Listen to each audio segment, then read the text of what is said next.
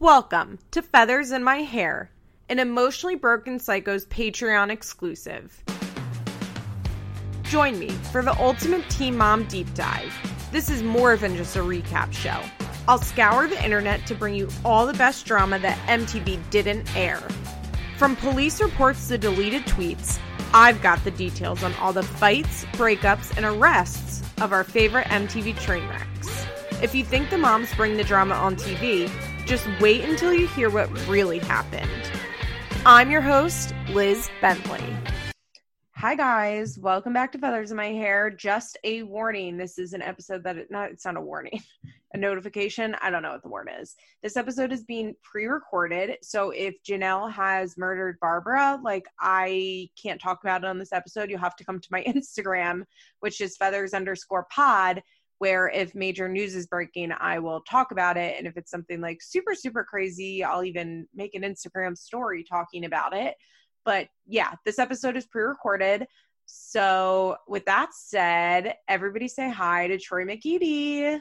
Hi, how are you? Oh, I'm good. Troy, I'm thrilled you're here. I'm happy to be here, especially I'm happy to be here talking about an old episode. This is what I need today. I really need it. Okay, we decided to watch I told Troy what episode to watch, which is Teen Mom OG Season 3, Episode 10. And I have to say, I haven't rewatched a lot of early OG. A lot of this stuff is not in my memory, and I picked a good episode. It was fun. I watched it twice, and I didn't even really need to, but I watched it a second time because I was just like, I just wanted to live in this time period. It was fun. Yeah. You're exactly right. First of all, it was funny. Watching some of this stuff really made me laugh. Yeah, it was legitimately funny, Real Housewives of New York funny, the girls were giving you comedy this episode. Yeah. It was so good. It's nice to first of all, how much I miss Farrah and her family. Oh God, I know. I miss old Farrah so much. Yeah, but you're right. I miss old Farrah and her family. Yeah. Because it's obviously we've always thought that Farrah was a bratty twat, but going back and rewatching, you realize of course she was horrible back then, but on such a small scale, she was so tolerable in comparison, Yeah, and it's the fights, I don't know, seem so much between her and her parents, obviously there's layers, and her parents were very abusive and she was very fucked up, but they don't seem as serious as they did towards the end of Farrah's run on this show.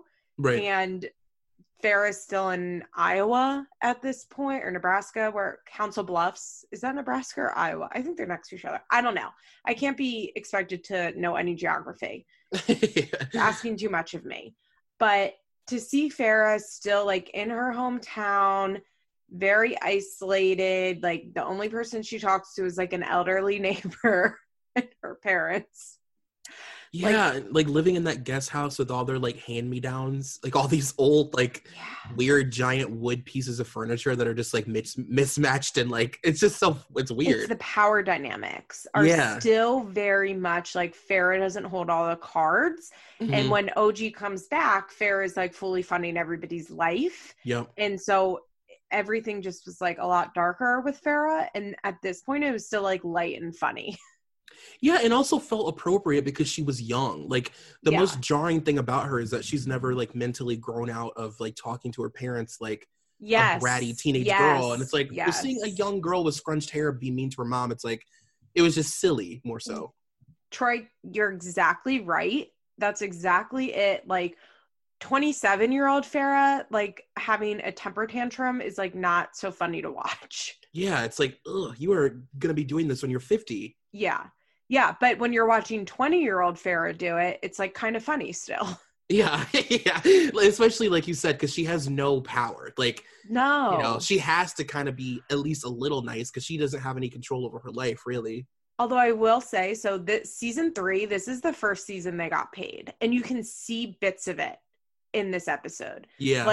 Compared to where they are now, obviously it looks like nothing, but just little things Macy going and getting like long extensions. Like that was Oh my probably God. like a $500 haircut. You know, like Macy got a $500 haircut in this episode probably. And Kate and Tyler were living in their trailer and had their own car. And Amber had her own place. And Farrah like has money to go look at a college in Florida and like her own apartment, like all things that were not possible one season before. Oh my God, that adds an entirely new element to this episode for me because I wasn't thinking about that. Because if you will remember, when Amber ends up back in court, like a little bit after this, it comes out that she ended up making like $250,000 a year between like Teen Mom, and this is even pre-social media, so she was getting paid like to do magazine stuff. Wow. God, these girls Remember have when been on people TV got for paid so by long. tabloids? Yes. Oh my God, are you kidding? And like, how weird is it that these girls have been on TV for so long that they lived through like the tabloid era? Like they lived through the switch. Yeah, they used to be on the cover of Us Weekly every week. Every week, I was obsessed. Yeah. So this is definitely, it's interesting to think that like what we're watching, so this is like 2011, I think, or 2012, like we're watching a pre-monetized social media.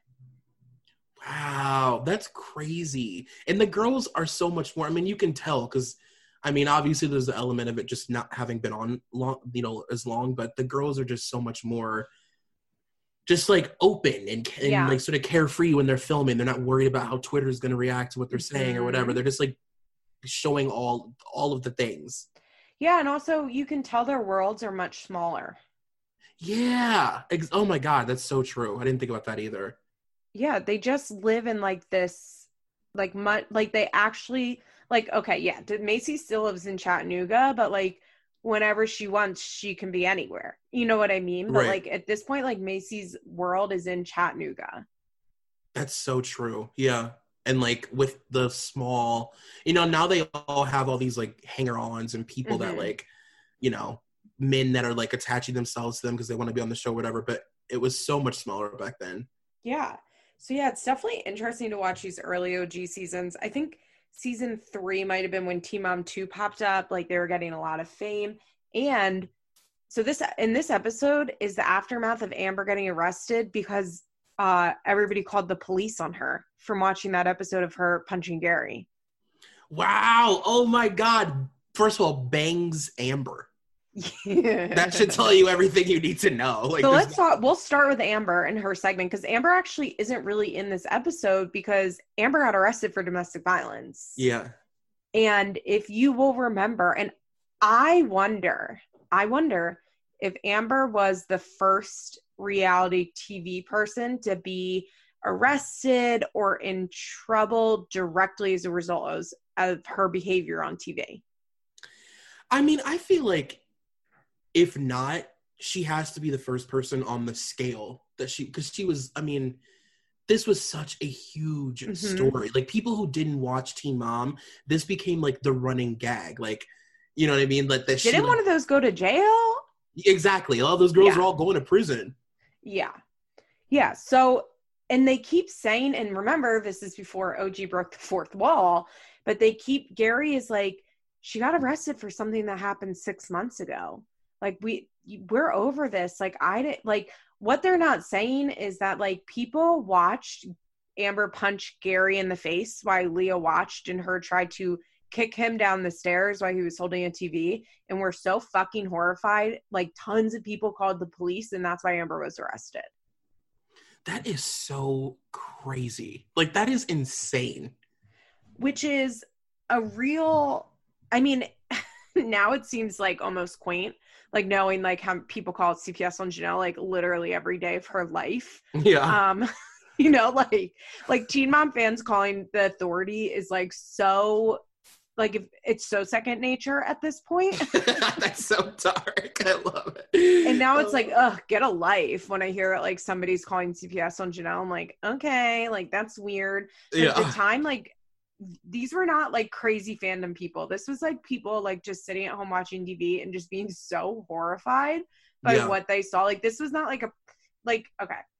A lot of the people who call CPS on Janelle in 2020 or 2019 are people who are like part of her Twitter hater fandom, right? Who like track her every move and are like obsessed with bringing her down because they personally hate her.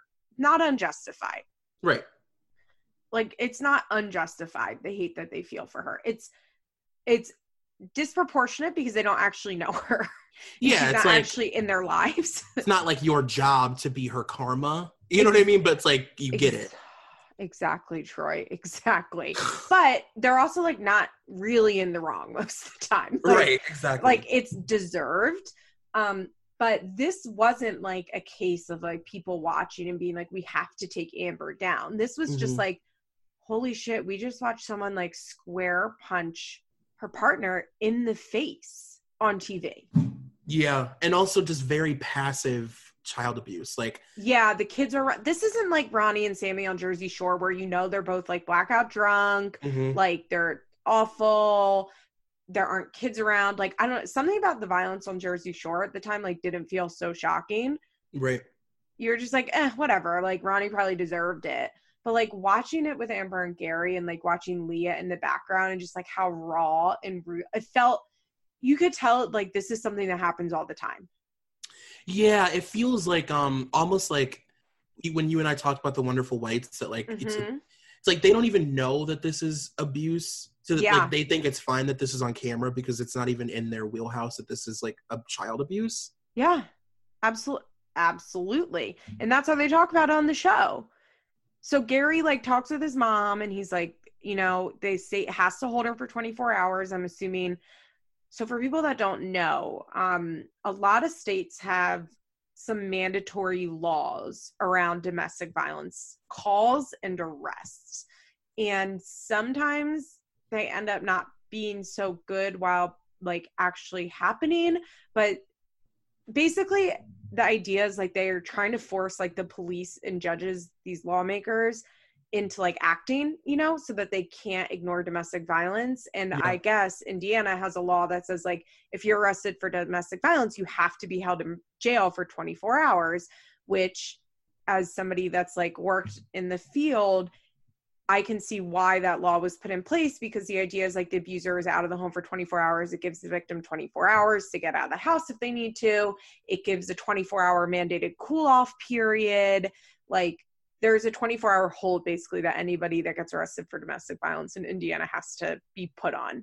And they put a no contact order on. And it's like kind of crazy watching this, like Gary and his mom talk about it, because he's like, you know, it only happened a few times. And his mom is like, it's just crazy. It was like 6 months ago and she's going to counseling and she's doing what she needs to. We don't understand why it's happening right now. And like, God, I wish I broke the fourth wall for this. Oh my God, I know. I was thinking about that the entire episode. Like, God, this show would have been so much better back then if they had decided to just start off with the fourth wall being broken. Oh my God. Which honestly, they should have. Yeah. They should have just done it as like a docuseries. Yeah. Or even like acknowledging that these teens are in like this crazy position, maybe even not in the first season, but by the second season, like recognizing like the show should have always been about what it's like to get famous for being a teen mom. Yeah. And I'm sure MTV would have done that if they had known the girls were going to become like these pop culture phenomenons, you know, like, because then it just, the show became so weird when the girls were wealthy and really famous but couldn't talk about it. The best is there's an episode of Teen Mom 2 after OG had already broken the fourth wall and Teen Mom 2 hadn't yet, and Janelle is telling Barbara, she's like, Mom, I'm going to Dallas for spring break. And it's like the craziest conversation you've ever listened to in your life, until you realize that Janelle was doing a paid appearance in Texas for a spring break event. Because you're like, why is Janelle talking about spring break? Like, Janelle isn't in like Janelle's 27. Like what? Like what? Like what? And she was like saying that she couldn't have Jace because she was going on spring break. And I remember everyone being like, what the fuck? But it was Janelle was doing a paid appearance and was getting paid probably $50,000 or whatever to go on spring break and go to a spring break event. She's like, that Mom, banana boat sunscreen needs me on Panama, like in the beach. Well, it would have been a lot more of a realistic conversation if she'd been like, Mom, I can't watch Jace because I signed a contract. Yeah, and then things like that make them look bad and unnecessarily. Yeah, absolutely.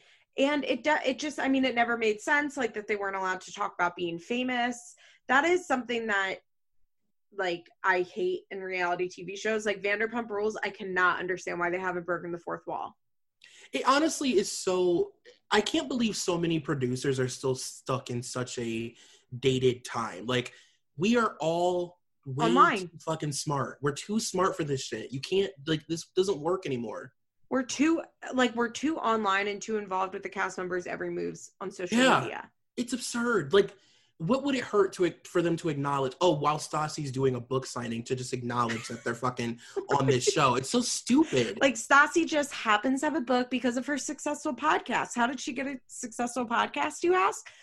Just because. Yeah, because she's so funny and good at being basic. It's like, okay. Like, and they don't even need, on Vanderpump Rules, they don't need to go full OG. Like, they don't need to be full Team Mom where they have, like, the crew members really be cast members. Like, right. I don't think it needs to be that involved. But Agreed. They can just be like, we're on a show. Yeah, we're on TV. Our show. Last season. Just say it. You know, it's fine. Yeah, last year, I love when they always do that on the Housewives. They're like, well, you know, when I saw you last year. It's my favorite. And then they show, like, the black and white, like, old screen. like they found some old film. Yeah. Like, the fucking moment. So I think a lot of it, like, I just think it's interesting to talk about the fourth wall stuff because, I mean, like it or not, Teen Mom is really innovative in this way. And they really have figured out a way to continue pushing this show forward for a lot of years. And I think breaking the fourth wall in OG when they brought it back was actually a brilliant move that they don't get enough credit for. I think if they never did that, the show wouldn't, like, literally would not have been able to continue going on. And I think that with the Housewives, it's mostly fine because we're allowed to accept that the Housewives are famous. Right. Yeah. Even if they don't say, like, I'm famous for being a housewife, like, the idea is, like, they're rich, they're popular. Like, they don't need to necessarily say, like, we're famous because of the Real Housewives, even though almost all of them are only famous because of the Real Housewives. But to me, it's, like, kind of fine that they don't break the fourth wall.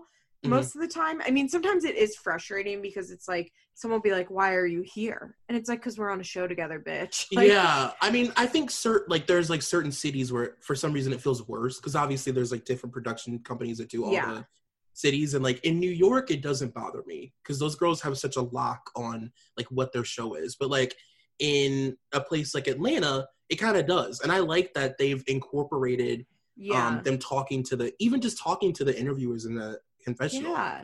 It's just like, just let the air out of this fucking tire or whatever, you know? Yeah, I think what really has made, at least for me, I think it's like the constant social media, like not just like tweeting stuff because like just tweeting stuff was like one thing, but like the constant like Instagram stories and Instagram lives, like it's just made it so like we can't pretend like they're just on a show anymore. Yeah. Or like these ladies like just happen to know each other.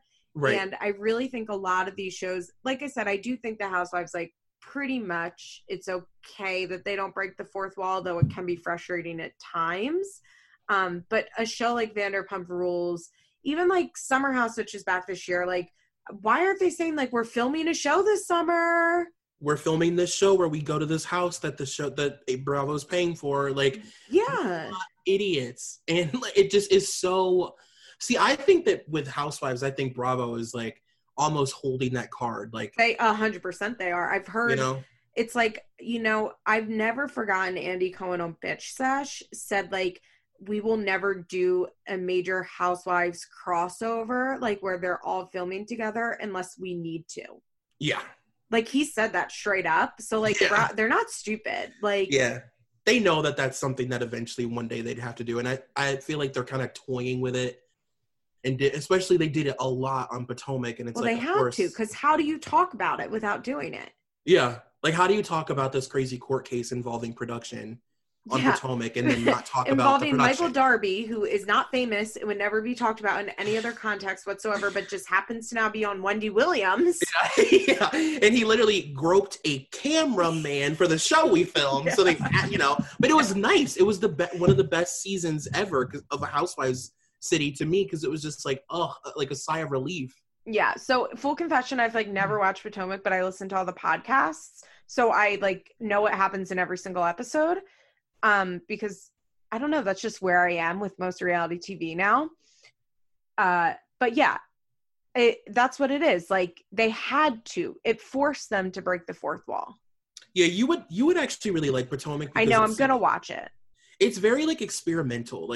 They try things on Potomac because it doesn't matter, because nobody watches it to see if they'll work, and they always work. And it's the weirdest city of all the cities, but it's the best to me. I have such a funny relationship with a show like Potomac because I know every single character that's ever been on. I know every plot that's ever happened with them, but I've never seen an episode. Yeah, you gotta watch it. You'll love it. Because I listen to podcasts. I get it though. I do that with so many shows. Hey guys, we'll be right back after a quick break.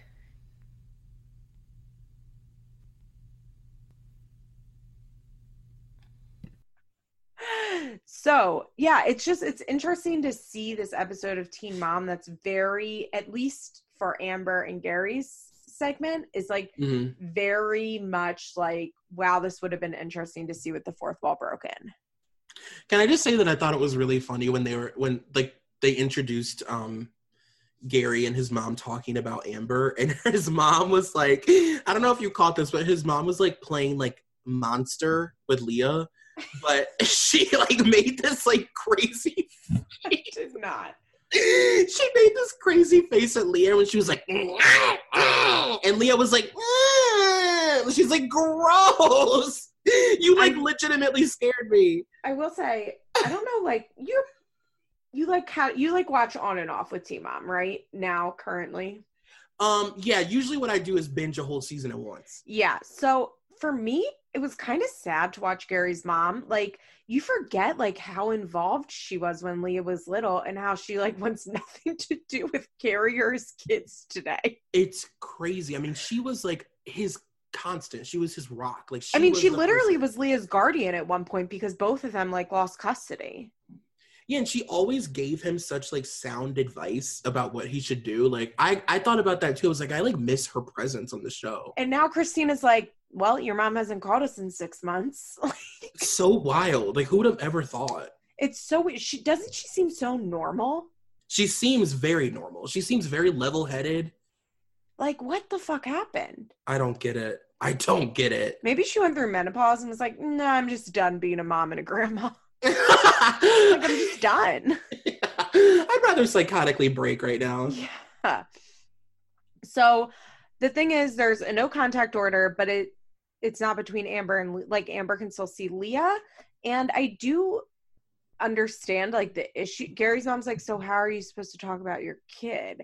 And it's just such an interesting case because Amber needed to be arrested for this, right? What she did was very wrong. In the end, it's actually good that the state intervened because it set up the domino effect of her going to prison, in which she got her life back on track for about 8 minutes. And then, everything went downhill again. Right. But it was, if that never happened, she probably would have OD'd and died, honestly. Yeah. So at least, even though she's a mess now and, still beating her baby daddies and all of that stuff, at least she's alive.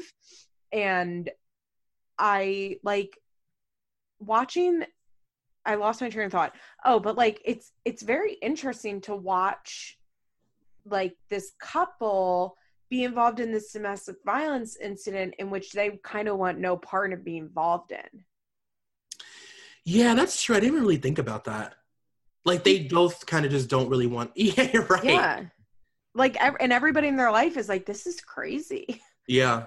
Because who's ever seen something like this before? And then it's you have the element of the public having some kind of say in it because they're watching, and she has to kind of live through however she's being portrayed on the show.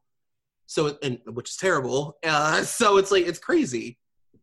Amber or Gary's mom says, well, about them not being able to talk. Sometimes absence makes the heart grow fonder. And I'm like, Amber just got arrested for beating your son. Yeah, on TV, like literally made him look so bad. In front of your granddaughter. Yeah. And she's like, well, maybe you guys will get closer through this. Maybe you should get married. It's so unwell, this whole thing. And we get a classic, I think this might be the first time that we heard Amber say how she pronounces jail, which is like gel. Yeah. Yeah. It might have been the first time we heard it. Gel. Yeah. Oh, God.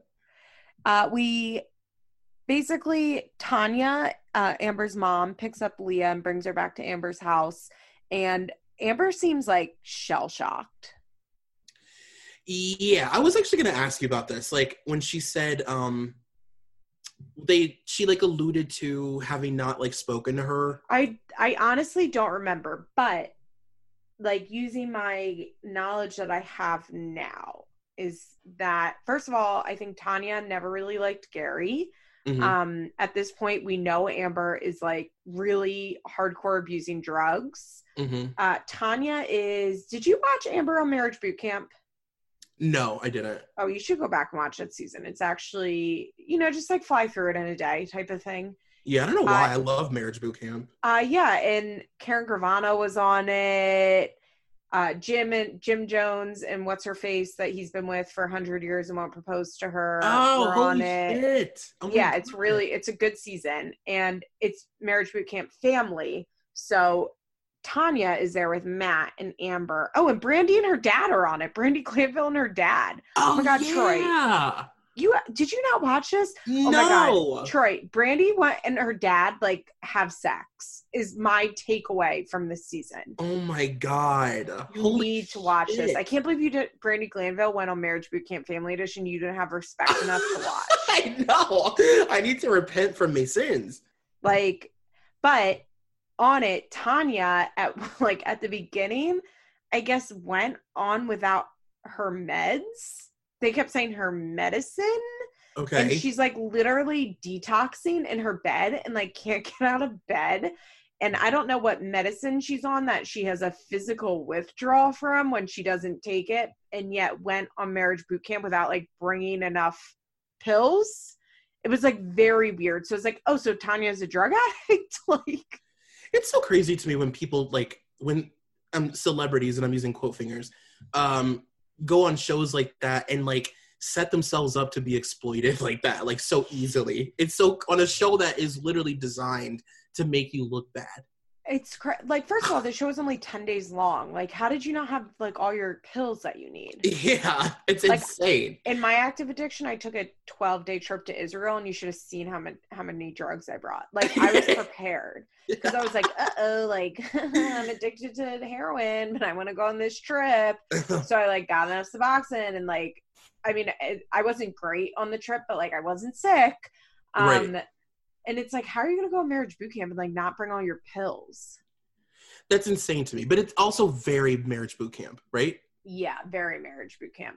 Oh my God, I can't believe you, like, it's, Brandy gives Karen Gravano, who's sober. Or, right. I'm sorry, Renee. It's not Karen.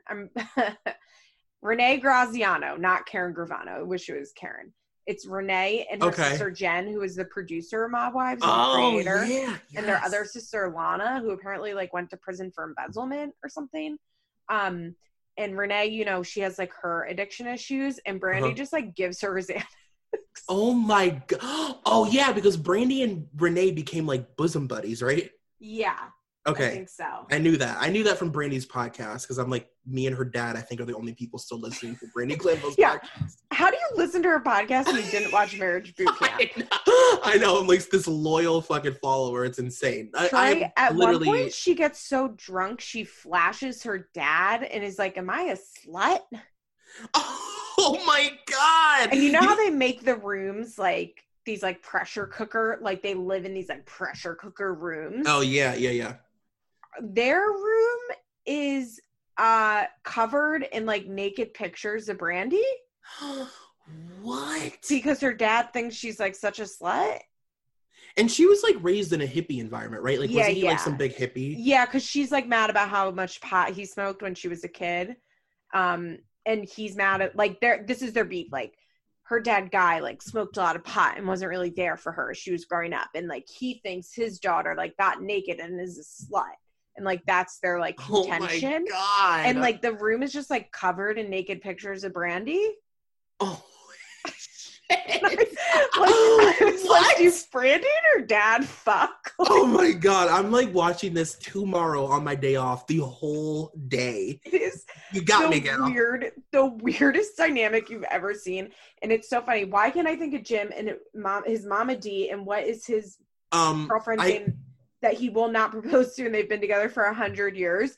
They're definitely the funniest element because you can tell like they are just like looking around at these people like, what the fuck? I still say, and I'm always alone in this, but I always say that they are like one of the best reality TV couples. I always want to cover them, but I don't think people will care. They won't, but they're a good couple. Remember when she proposed to him? I don't even think they call themselves engaged anymore. And they also, by the way, represent the only time in the history of Love and Hip Hop that the show was like they made the show so real. Yeah, they're very real. Oh, they can't help it. Sad, but real. Christy. Yes, Christy. Oh God, I was gonna just say Mole. Oh, poor Christy. But yeah, so you have to watch that season of Marriage Boot Camp. But well, I'm gonna Amber's live tweet you the mom whole is time. like high as first. That she spends the first 2 episodes unable to get out of bed, and then she's high as fuck for the rest of the episodes. Is Amber's mom's voice jarring to only me? No. Oh no. It's like when you hear her talking, like yeah. You're my baby. I always love my baby. I'm like, how do you talk like that? Yeah, they have this scene where like Amber's like, I need my mommy. Mm-hmm. And Tanya's like, I'm here for you. You know, I've always been here for you. It's like, this is going to sound really terrible. I hope it's not offensive. But like, you know, there are some people who are just born with a voice that kind of like leads them in the path that they're supposed to take in life. Okay? Yes. She just sounds like, yeah, you know. What other life was Tanya gonna live? Exactly. You can't be a senator with that voice. That's all I'm saying. That's all I'm gonna say. I'm gonna leave it at that. But that's really it for Amber's segment because there wasn't actually a ton of Amber in this episode because she's in jail. Yeah, which made me really sad when we just got a little tease of Bang's tan Amber. I was like, this is Bang. Oh, and this is like peak teeny tiny thin Amber who is like, yes. I'm doing Krav Maga. Oh my God. That? Leggings is pants Amber. Of course I do. Yeah, when I honestly picture Amber, I think of her with like a fake orange tan, a hot pink t-shirt, and leggings as pants. And a hot pink t-shirt that has some crazy exactly what outfit I'm talking about. Are you kidding? Of course. The ones where she would like pose and like show how flat her stomach was. She's like, I just remember like I must have been the first episode of season 2 because they had to explain like why Amber was suddenly like 50 pounds thinner. And she's like, I'm doing Krav Maga. And they like went to a class with her. It's honestly just the darkest thing about Amber and Gary at this time and like their whole domestic thing is that like, it was like, we understood that the way she was beating him up was through her like teachings. Mm-hmm. Like she was like using her teachings on his body because she thought he was just like this big body that could take it. Yeah. Well, I mean, to this day, Amber thinks, well, we know this because she went on to like beat the shit out of Andrew. Yeah. But like even pre like the recordings coming out of her saying to Andrew, like, I hit you and laughing at him about it. Yeah. God, those audios. But even before that, like she does not think she did anything wrong when it comes to Gary. Yeah. And you know, the thing that like gets her most is that she got in trouble and Gary didn't. Absolutely. Because I mean, I wouldn't be shocked if Gary hit her in the past. Like, even if she egged it on, you know what? Like, even if she was the first one to hit him, but like, I don't know, maybe he hit her, maybe didn't. But like, I wouldn't be surprised if in Amber's head, like, she feels like Gary is just as culpable because maybe she feels like he made her hit him. Yes, that's what I think. It's like, I don't know. I used to always feel like, I mean, Gary's obviously taken a huge turn and he's like this totally different Well, he person. did egg her on. But he like used to literally gaslight her Yeah. so bad. Like so bad. Like he would say stuff to her that he knew would make her want to fight him. And then he would stand there and get beaten up on camera and then play victim. Yeah, which, like, I mean, fair enough. He was a victim. Like, Of Amber, course, it's, yeah. like, not okay, like, no matter what. But he definitely, I think she definitely feels like he should have been in trouble, too. Yeah. Yeah. Which is insane. But, like... Yeah. And, like, know. she really believes, like, if it wasn't for Gary, like, none of this shit would have happened. And I'm sure she feels the same way about Andrew now.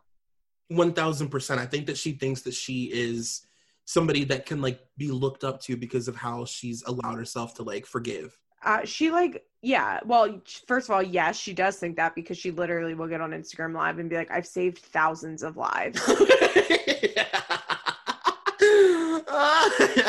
my God. And, like, I do believe that she probably does get a ton of messages of people who are like, you know, you inspired me to get sober. Like, you talking about your mental illness really helped, because, like, I get messages like that of people being like, thank you so much for being open about your addiction. Like, it made me reflect on what was going on in my life.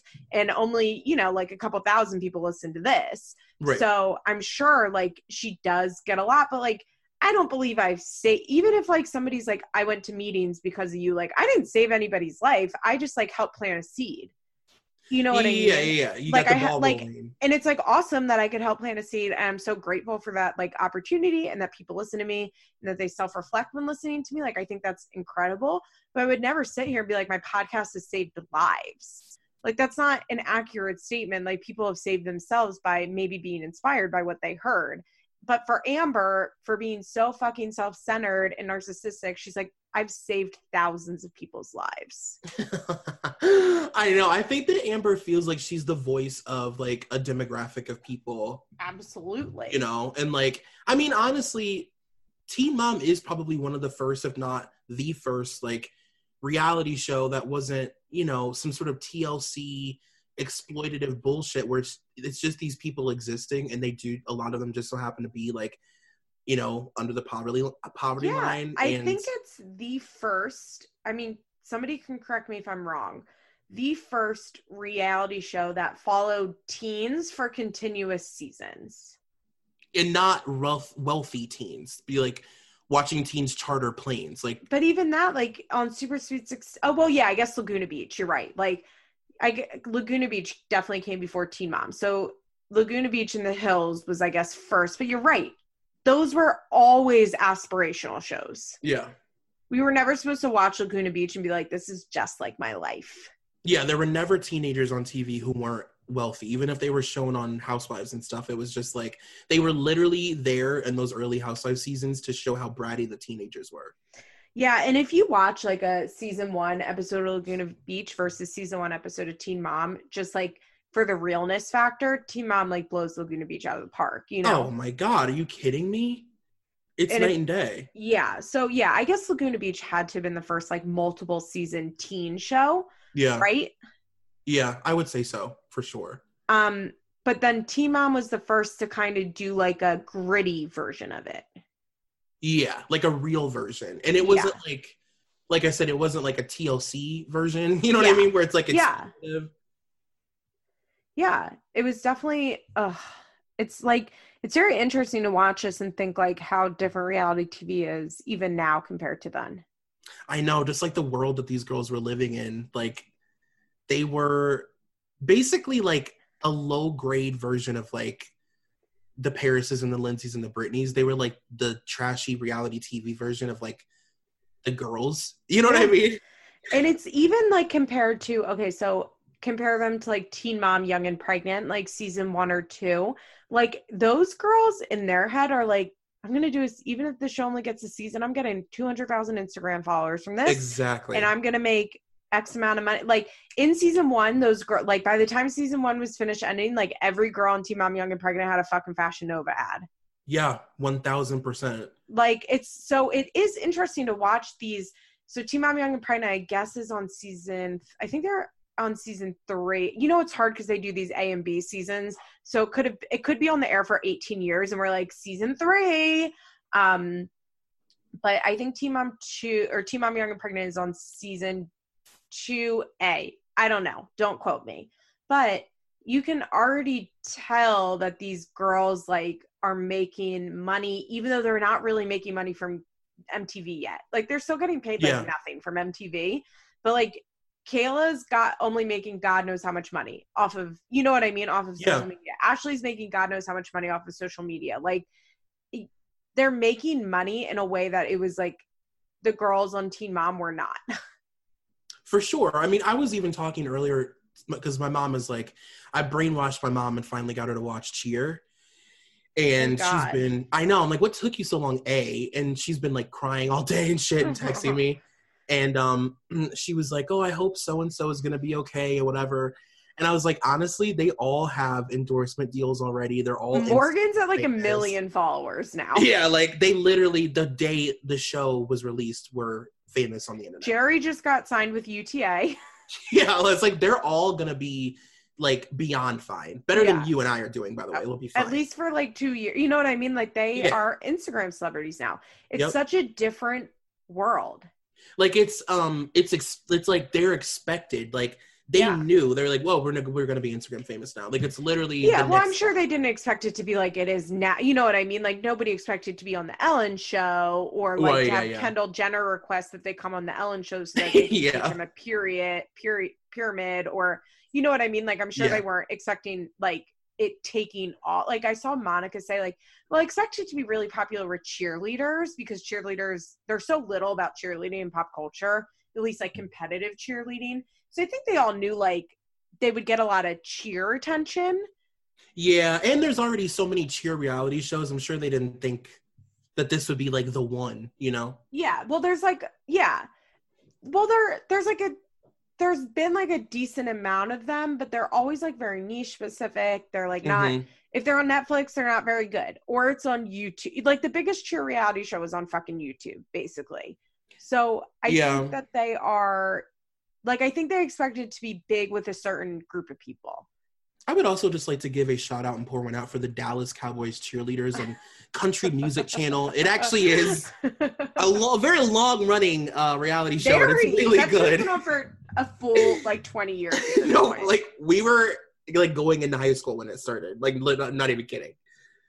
It's like, aren't they on like season 18? Yeah, and it's great because it's a rotating cast, so you can watch it at any point and it doesn't matter. Yeah, well, because every year it's like the new team, right? Like the tryouts for the new team. Yeah. So, yeah, you're right. Like all those kids are going to be okay because now they all have Instagram followers. And that's how you make hundreds of thousands of dollars now. Well, could you imagine being these girls though and being like, fuck. Yeah. Ugh, if this show had come out or if Instagram was cool, like a few years prior, if Flat Tummy Tea was around a few years prior, like our whole lives could have been different. Yeah, they could have made a lot more money, but I think they're okay because they make so much money now. Yeah. All right, let's talk about Macy, who I sent you a text and said that Bentley was at peak cutie patootie. Oh my God. Oh my God. It's almost like Bentley as a kid knew he was cute. Oh. Right? Bentley was like performing, like he spoke so clearly, like he was so funny. Like hearing Bentley yell, "No!" is the cutest thing in the world. Even his tantrums were cute. Oh my God. So at one point, Macy's like, "Benny, come over here." And he goes, "No!" and runs away from her. It's so cute. She's like, "I'm selling Bentleys 50 cents. Oh my God. They were so Southern in the early season. I know. Even Ryan, so much more Southern, as if he could get any more Southern, but my God. Can we discuss how his dad looked 25 years younger? I know. Which actually makes me sad because I think part of the reason he's aged so much is like stress of Ryan and like being Ryan's dad. I was like, was Larry hot in this episode?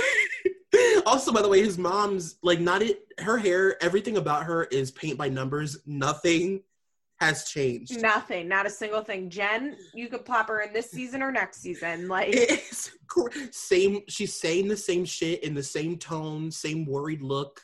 She's been, well, first of all, Jen has been going to the same hairstylist, you know, for 35 years. Yes. I bet the hairstylist has a salon in her basement.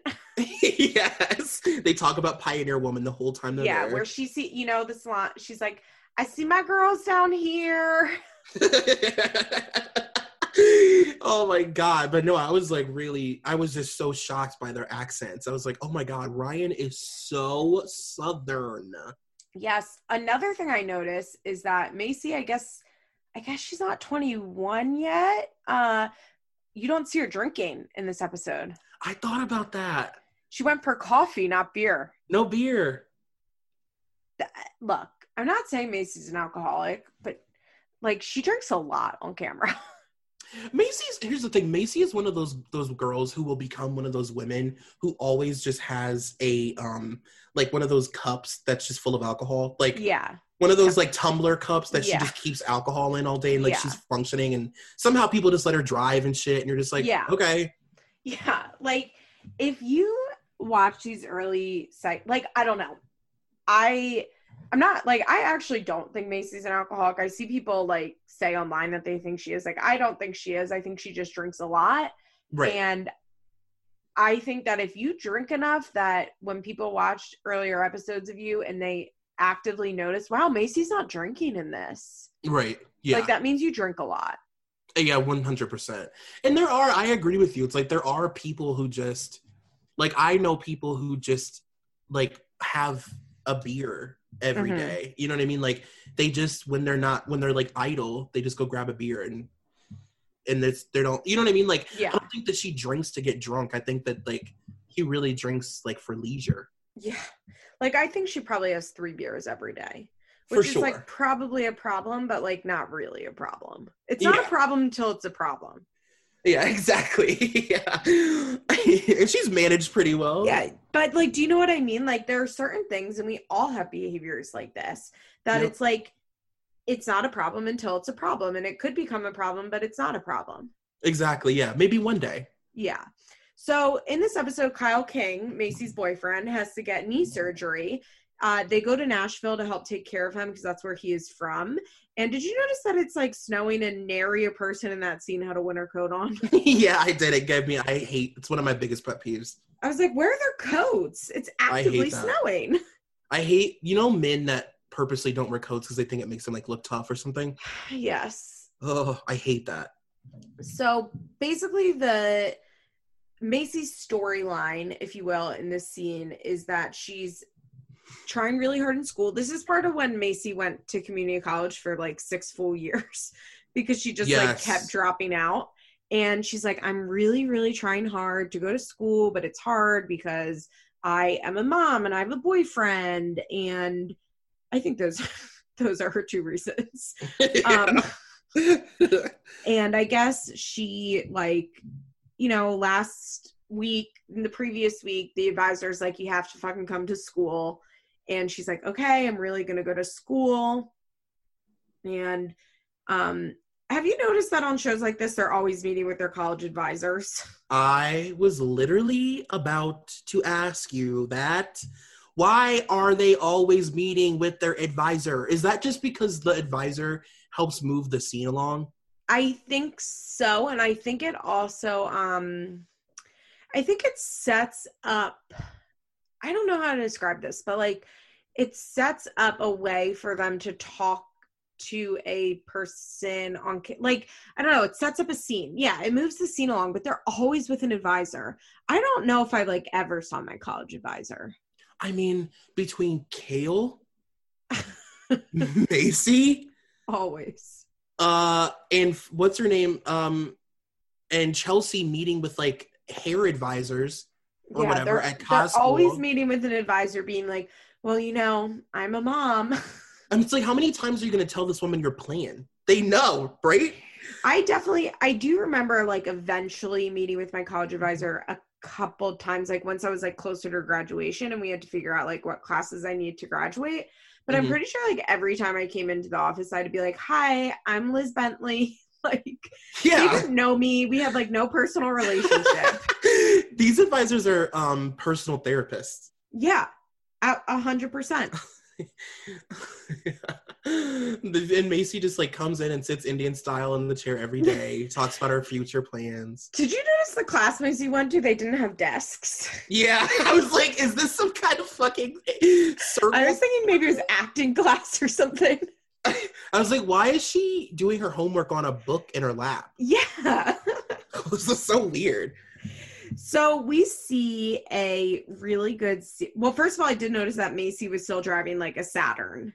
Mm-hmm. Yeah. And I think it's in this season that she upgrades to like the Charger. I'm always a little disappointed when Macy's hair isn't a shade of red. Ooh, Macy. Macy's like going full blonde. And actually, you know what the worst part about this is? You watch this and you're like, why is Macy still wearing the same exact clothes? Can we talk? Like, why does Macy in 2020 have the same exact style as Macy in 2012? It's not okay. I mean, Macy, take your gauges out and like go get plastic surgery on your ears so that your ears don't look like that. Like, because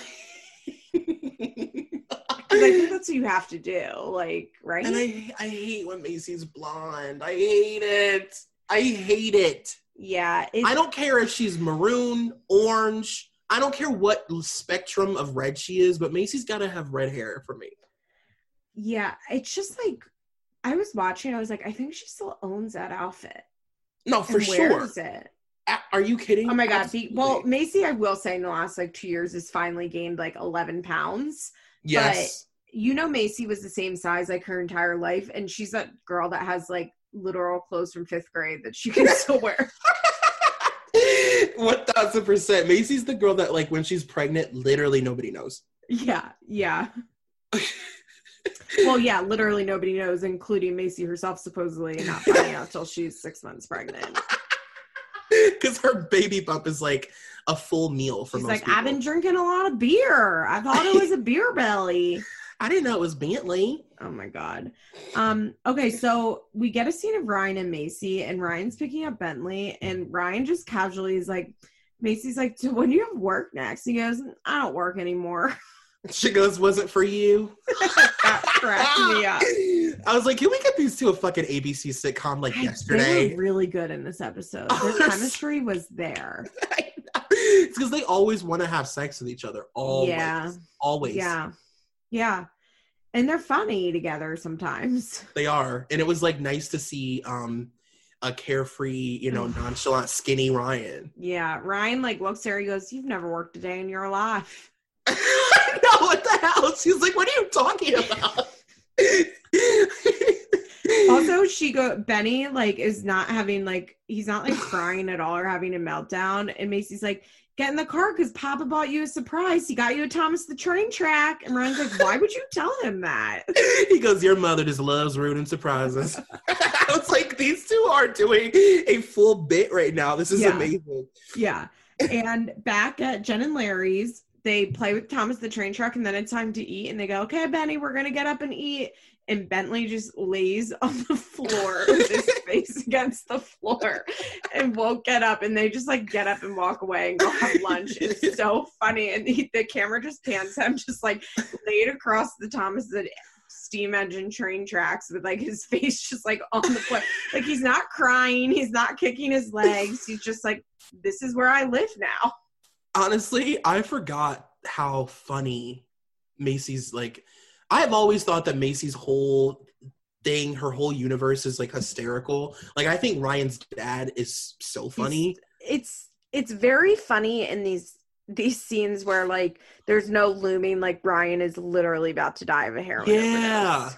It's the old school carefree, like how they used Larry still is funny and like tells funny jokes, but then you're like, this actually isn't funny.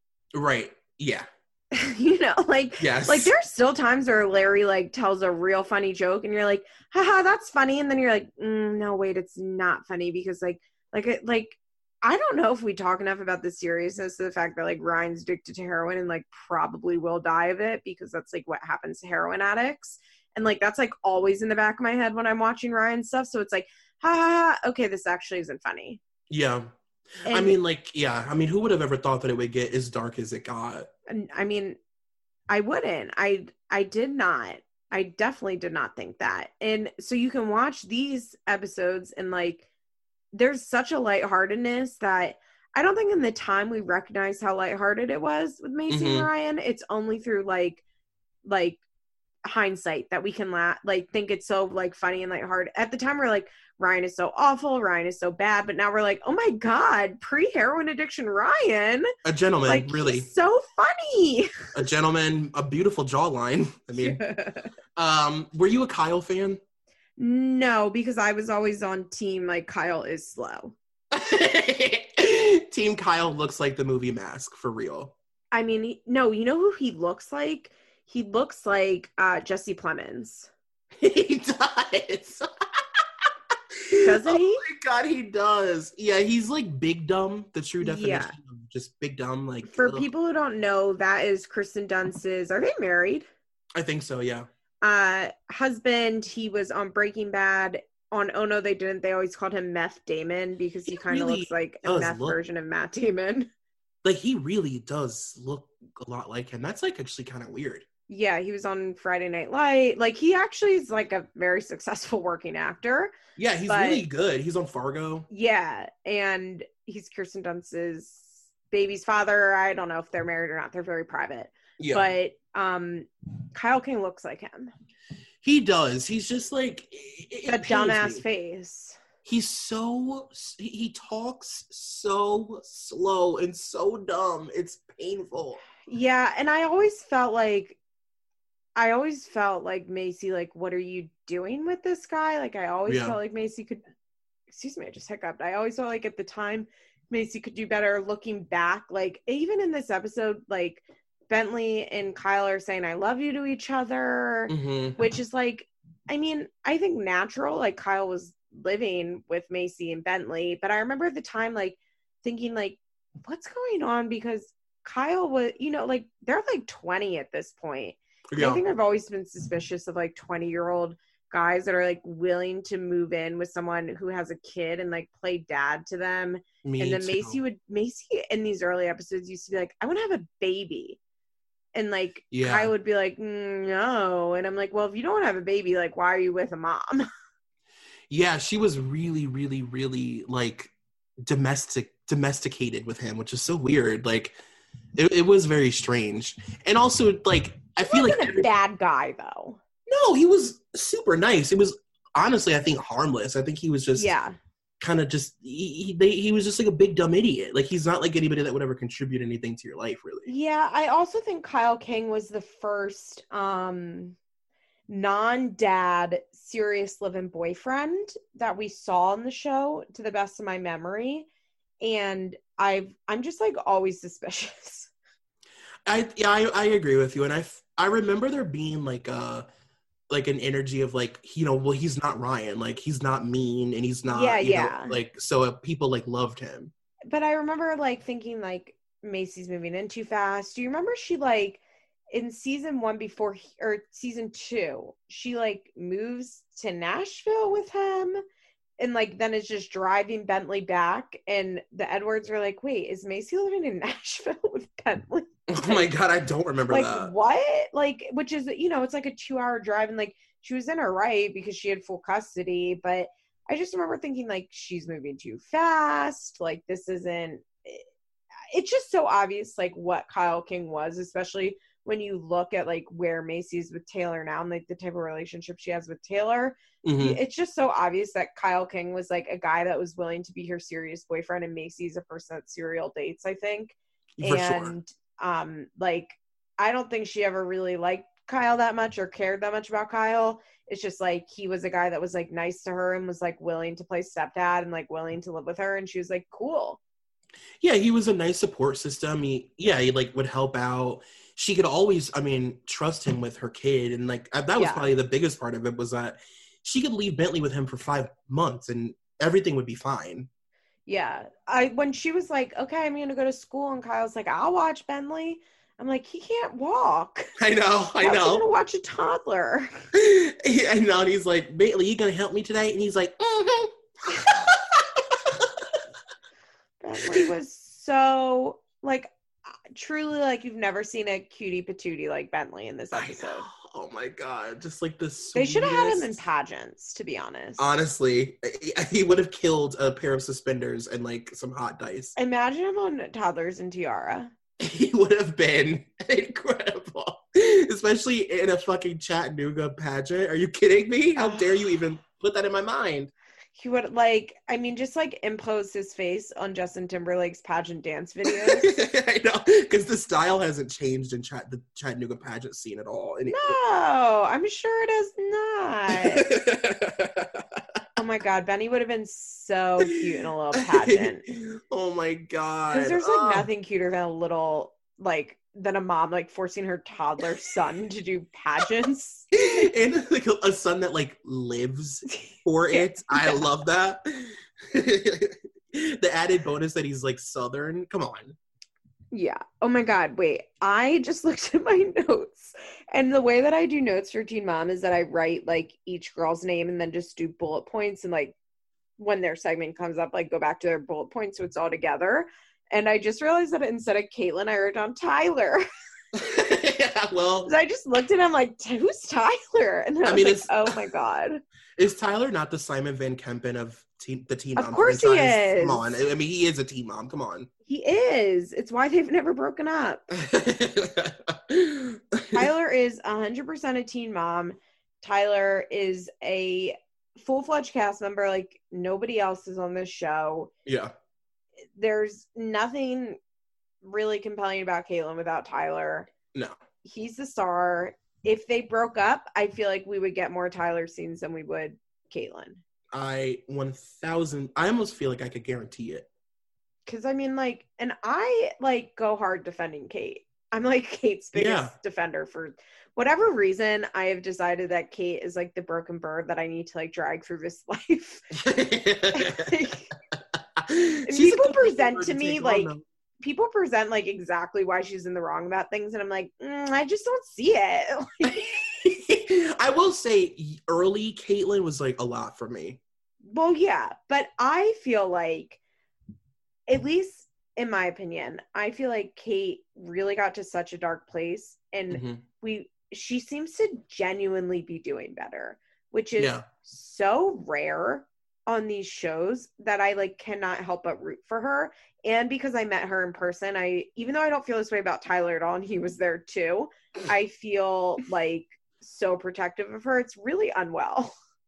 I get that though. I mean, she's like the most, I don't think anybody could argue that she's the most genuine person of this whole franchise. I think a lot of people would argue it, which is what's crazy. But I agree with you. I think Kate is the person that is most true to herself. Yeah, and most honest the most honest about who she is on camera. Yeah, like, this is me. Yeah, this is all I can be. And I think it's because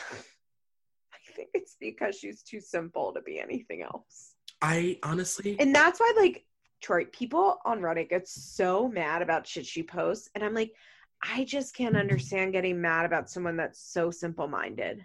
Like, what kind of shit? Like her mental health stuff? Like, she'll, like, post something that's so fucking stupid. Like, it's stupid. And people will be like, why would she post that? I'm like, because she's an idiot. Yeah, she's simple. She is simple. Like, I just can't, like, get worked up. And this isn't really fair because I can get worked up about idiotic stuff that Leah posts, and she's also quite simple. I watched a Teen Mom 2 old episode recently, and I realized that I couldn't figure out in certain scenes if Leah was high or if she was just being stupid. How dare you? Go watch some old episodes and play that game and let me know.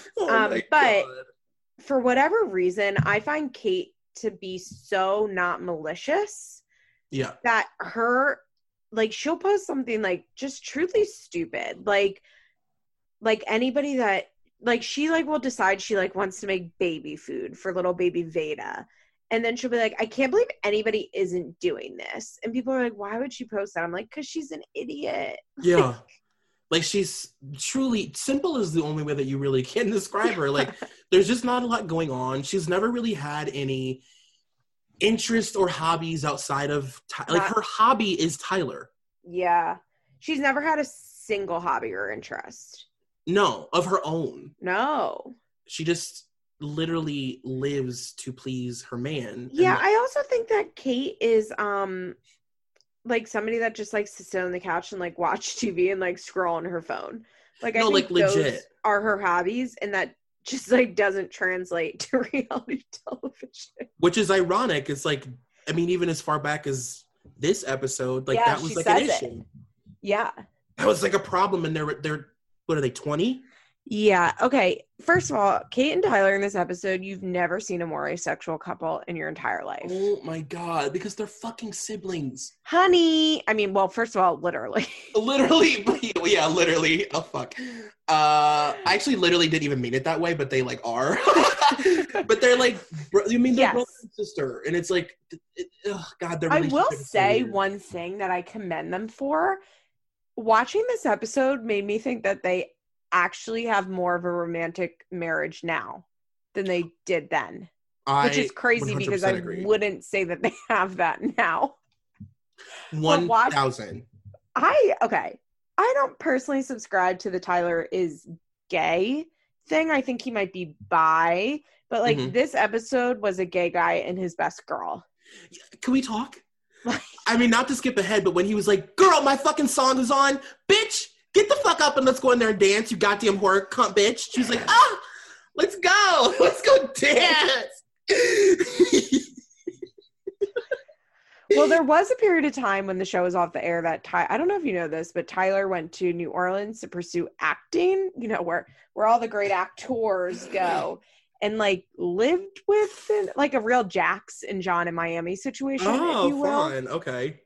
I'm surprised I don't know that. I don't remember it because it was like very off air, and when OG was off air, like people really weren't following them that much, and this was still a pre-Instagram stories world. Like things, we have to remember, like things were different before Snapchat and Instagram stories. Oh my God, are you kidding? So like different. Yeah, we followed them a lot on Twitter. Yeah, we followed their posts on the Grid, which we just called Instagram at the time. Yeah, but like there wasn't like a every hour update on their lives. Yeah, and like full sometimes films. Yeah, like basically everybody just vlogs their life now. I know, you know, it's so funny. I was like watching all these clips of Brittany and Kevin Chaotic the other day on YouTube, and they were vlogging. They were a family channel. Liz, they were a family channel before. Like the show is Snapchat. Like I had no problem watching the show, and I remember people being like, "This is so jarring. There's no storyline. She's just filming stuff with the camera," and it's like, this is Snapchat. Yeah, like, it's YouTube. This is literally, they were vlogging. Yeah, they were daily vloggers. Like, oh my God, I was like, this is a fucking vlog. No wonder this doesn't bother me. I watch this I watch Trisha Paytas eat icing and shit for hours. Like, of course this doesn't bother me. Exactly. But no, you're right. It was very, very, it's so different. So Tyler, like, I think maybe had his fun in New Orleans, whatever. But this, like, I don't know. I don't know about Tyler's sexuality. Like, if he came out and said he was gay, I'd be like, oh, okay, sure. If he came out and said he was bi, I think that's probably the most likely. But like, this was truly a gay guy and his best friend this whole episode. And so, and when he kept going, honey. He's like, honey, you're the only person I'm attracted to. Like, I've never heard a least sexual pet name. A less sexual. Like, there were like, I can't fully describe it, but it was like if me and you called it, we're like, honey, honey, like that's that's what he sounded like. Yeah, it's like, you know, it's actually really, really interesting when you think about it, because it's like, whether he is gay or bi or whatever, there's an element of him that's like so in tune with like his emotions, and like, oh yeah, you know, he really, really leans into all that stuff, and she couldn't be with a guy who wasn't like that. Like, she needs to be with somebody because he has like a lot of empathy for her. Even if he gets frustrated, you can tell he has empathy for her. He empathizes with her in a way that most men don't empathize with women. He gets frustrated, and he gets upset with her, but he also still lets her have her feelings. Exactly. Yeah. You know, for me, what was hard, like, it was wild to watch because you're like, so basically the premise of this episode is that Tyler's in college, Kate's feeling a little disconnected from him. Tyler wants to go to his club with his friends. And like the minute he says the word club, Caitlin starts crying. Hysterics. And like watching that at the time, I'm sure I was like, bitch, what the fuck? But now like it's pretty clear to me that this is like all her CPSD. Mm-hmm. Like that her emotions were so out of control. And I remember before I got treatment for my CPSD, like just like having a complete inability to have like any control over your reactions. Yeah. And like, I think you could watch the way that she's acting and call it manipulative. And I'm sure it was manipulative, but like, I genuinely think like she has no, like, I don't think she's like she wants to be reacting like that. I think that she like genuinely has no ability to control any of her feelings. Yeah, I agree. They're just so raw. Like her emotions are just so surface that like any tiny little thing can bring them out. And yeah, I feel like the club, the amount of times, by the way, we had to hear that phrase, like the club is a lot. But I think that the club represents like, this is a place where I could lose him. It's not about like, he's going to go dance with girls. It's like, this is the stuff that if he does it too much, he'll realize that I am a fucking couch potato. And I'm not, you know, I don't have like my pre-baby body or whatever. And like all these things, like he'll realize that he's better than me. Yeah. And she definitely will say stuff like, I mean, through this episode was tough because she's like, I'm just not 120-pound girl. And then Tyler's like, well, I'm not 180-pound guy. Like, I want to have muscles. Yeah. And she's like, you didn't have a baby. Yeah. I know. Which, you know, like, she just waits for the moments that she can use that. Yeah. That's like what's hard. It's definitely hard. Like, it's hard to watch this because she's not, it's so irrational. Yeah. Her behavior is so irrational that it is hard to like have empathy for her in this episode. We'll be right back after a quick break. Something that you may not know about me is that I love to play puzzle games. I've been playing them since I was a little kid, and I'm always on the lookout for a new game to pull me in. That's why I'm so excited that today's episode is sponsored by my new favorite puzzle game, Best Fiends. Best Fiends is a game you can play right on your phone and is designed to be played by anyone. Best Fiends is great because the puzzles are challenging enough to be engaging, but I don't feel overwhelmed or like I need to be some sort of serious gamer to play. Not to mention the bright colors of the interface and the cute characters you get to collect as you play. This is the perfect game for me to play while I'm grabbing a quick meal by myself or when I'm killing time in my car because I'm chronically early to everything. Best Fiends updates their games every month so it never gets stale. You don't need internet to play, so it's a perfect game for the subway or while traveling. Engage your brain with fun puzzles and collect tons of cute characters. Trust me, with over 100 million downloads, this 5-star rated mobile puzzle game is a must play. Download Best Fiends free on the Apple App Store or Google Play. That's friends without the R, Best Fiends. Yeah, it's like, I mean, and also, by the way, the way that Tyler, I don't know if many people would agree with me, but I feel like the way Tyler, the way that he communicates with her is like 20 million times. He sounds like a 30-year-old sometimes. Yeah. Like when he said like, well, I'm not going to allow your insecurities to hold me back in my life. I mean, what was he, 20? Yeah. Yeah. Cause Kate like does acknowledge like, this is my insecurities. Like I'm insecure. And then he's like, okay, well, I don't really care tonight. Care. But he's like, well, I just can't let that control my life. Yeah. Like I'm going to a club tonight, whether you are able to deal with that or not. You know what I mean? Like, yeah. I don't know what you're going to do tonight, but I'm going out. Like, they go and see their counselor, who I think they still see or saw until recently, Kathleen. Yeah. And they're like, we need to have an emergency counseling session. I'm like, things are unwell. Insane. And by this point, these kids are already fully addicted to counseling, which isn't like the worst thing, but I think at this point they're like addicted to the idea that like we're going to counseling, but like not getting any better from it. Yeah, like almost like they're addicted to the idea of being able to just talk about themselves in a room for an hour. Yeah, which like fair enough, Yeah, but honestly. they like have this counseling session that I don't even like I listened to it and I was like, I guess, well, the therapist did point out, like, you know, when Tyler, like, basically made Kate, like, say, like, I don't think Tyler's going to cheat on me. It's basically, like, what the counselor, like, made her do. Don't you love, too, that every single time this comes up, because this was a problem for years, right? Years, and it still is a problem. That Tyler would always be like, she'd be like, I don't know, like, you're just so good looking and so attractive and so, like, hot. You're so hot. And he'd be like, babe, I know, but. That's so accurate. He would always be like, I know that I'm really, really, really good looking and that I'm way better looking than you, but I want you. I know it's unbelievable, but I do still want you. Oh my God, he really would. You're just so hot.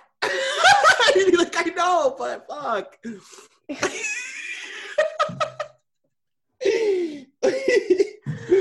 Oh God, he's like, I'm not gonna cheat on her. I don't want any other girls, honey. So stupid. You know what's interesting? I don't know if you'll agree with me, but they kind of have, in a way, like, he kind of has Jax vibes sometimes. Oh, for sure. Like, I don't know exactly how to describe it, but just that, like that, like, yeah, and that constant, like, I'm not gonna cheat on you, like, saying it over and over again, because Jax is always having to say that, but that's just because he does cheat. Right. Tyler has to say it because, like, Kate is, like, literally is going to melt from her insecurity. Kate, at all times in this episode, was about to go full Alex Mack and just, like, turn into a puddle and, of her tears and slither away. She was a fucking nervous wreck at the thought of going to a nightclub. Caitlin, like, what Caitlin wanted to say was, like, I just want to stay home, smoke weed, and watch TV with you. Like, and can't you be happy with that? Why do we have to go out? I think that the Jax thing that you're feeling, because I feel this too, is, and this is how I've rationalized it, because it was actually really bothering me the whole episode, how condescending he was. It's almost like there's like a part of Jax that likes the chaos, right? He has Lindsay Lohan disorder. He loves the chaos. Yeah. He likes to live in it. And Tyler likes seeing Caitlyn cry for him. Yeah. There's a part of him that I think because enjoys it. Because Tyler let's get deep, because Tyler feels so rejected by his dad. Yeah. And the fact that his dad, like, never gave one fuck about him.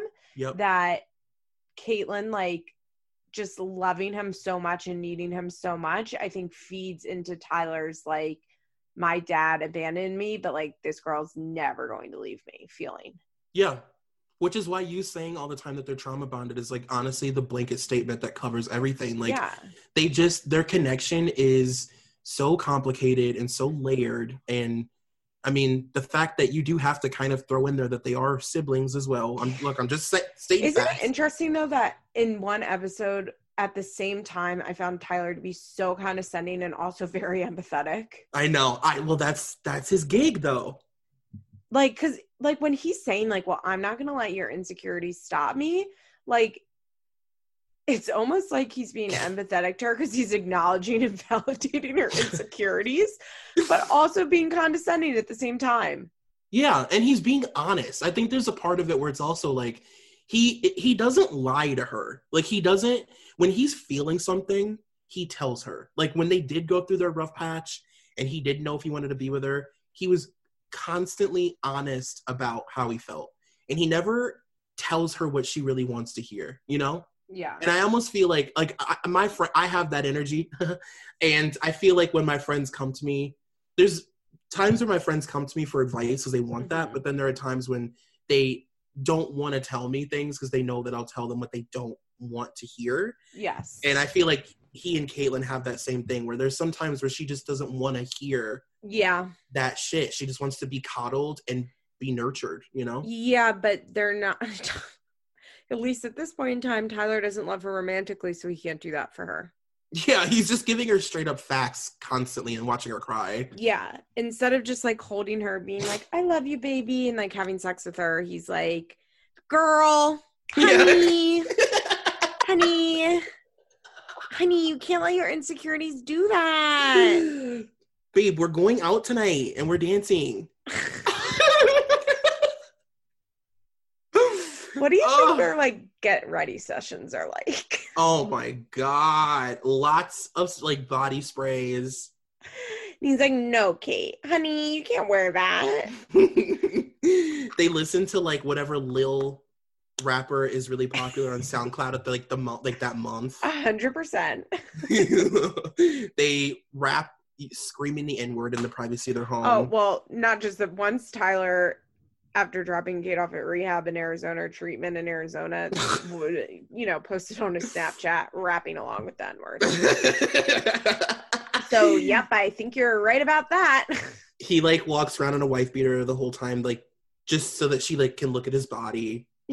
God. Especially his new The thing body. is, I don't think Kate's into Tyler either. And that's the thing that gets me. Because I think a lot of people like will watch this and be like, oh, that's so sad. Like she's so into him and he's not into her. I don't think Kate's attracted to Tyler really at all. I think she like tells herself that Tyler is hot and she's like, will kill herself if Tyler leaves. Yeah. Because like she can't handle being alone or like that abandonment factor. And so she's like, I love Tyler and want to fuck Tyler. But I don't really get vibes that she's into him either.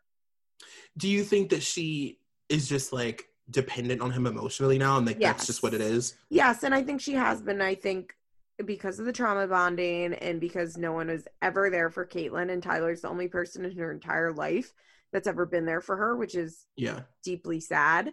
Yeah. I will say that in the most recent season when Tyler said he wanted to separate, I think like that, I bet like within the next 5 years they'll be divorced because I think that was the first time that Caitlyn was ever like, okay, Tyler and I could break up. Yeah, like really. Yeah, like I don't want to, but like we could. And I'd be like, I just want Caitlyn to be with like some like super low key, like I can picture in my head exactly what her next husband will look like and I'm thrilled for her about it. I do think it would be amazing for both of them to stray and then see if they find their way back to each other. God, like it's just sick that they're still together. It's disgusting. I mean, I don't know if you saw the preview for like the next episode, but there was like a moment where somebody was like, have you guys ever like been with anybody else? And Tyler was like, no. And then that was like, do you think that you could be with somebody else? And literally without skipping a beat, he just like shook his head up and down real hard. He didn't even think twice about it. Like, you know that every day Tyler does think like, am I gonna leave her now? Like, is this the day that I just fucking leave and go fuck some girl or some guy or whoever? And the crazy thing is, I think until Tyler was like, I want a separation, Kate never thought about that ever. And I think that like shook her awake a little. And she was like, okay, maybe I know that nobody will believe me when I say this, but I think when they finally do get divorced, it will be Kate leaving him. And I know that's radical. I know it's radical, but I think that Tyler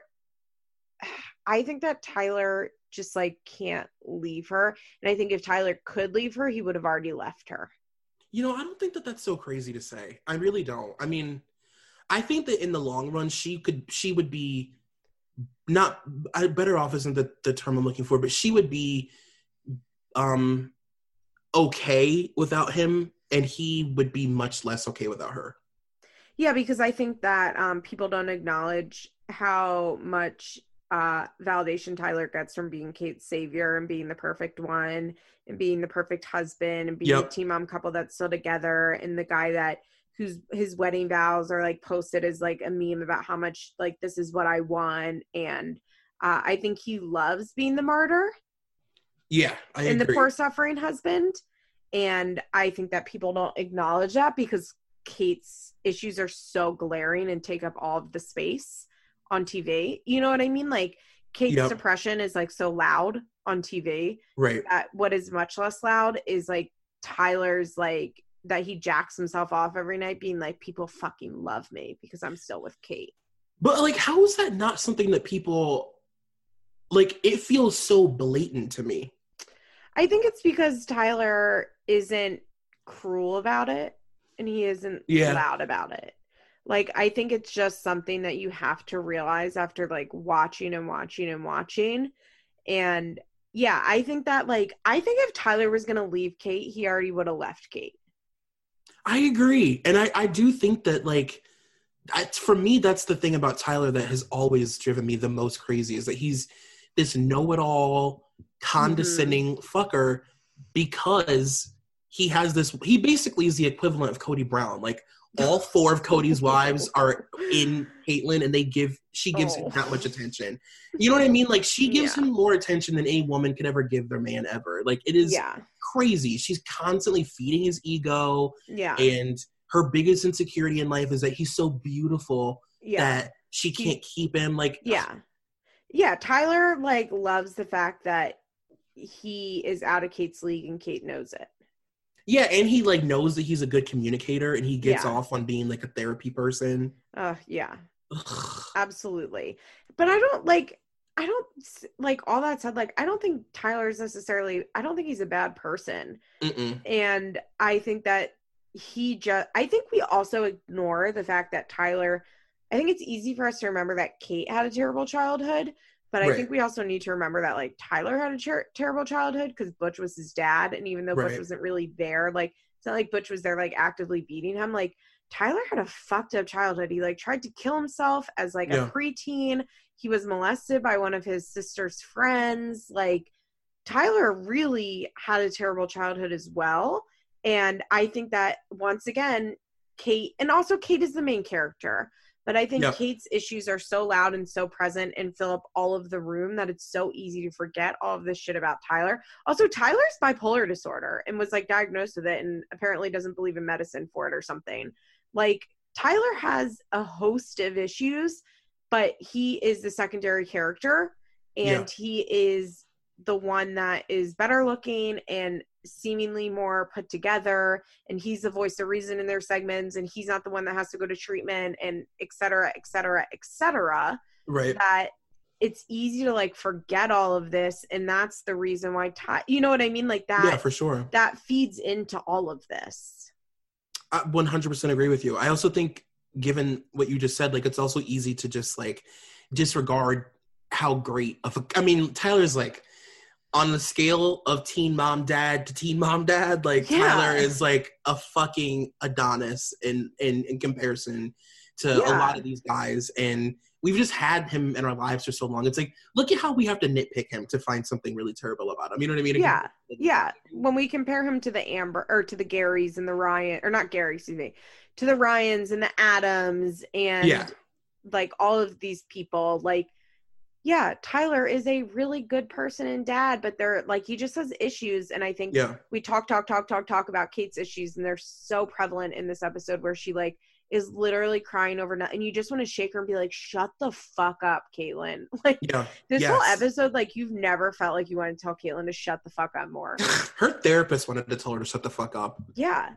Everybody wanted to tell her to shut the fuck up, but they didn't.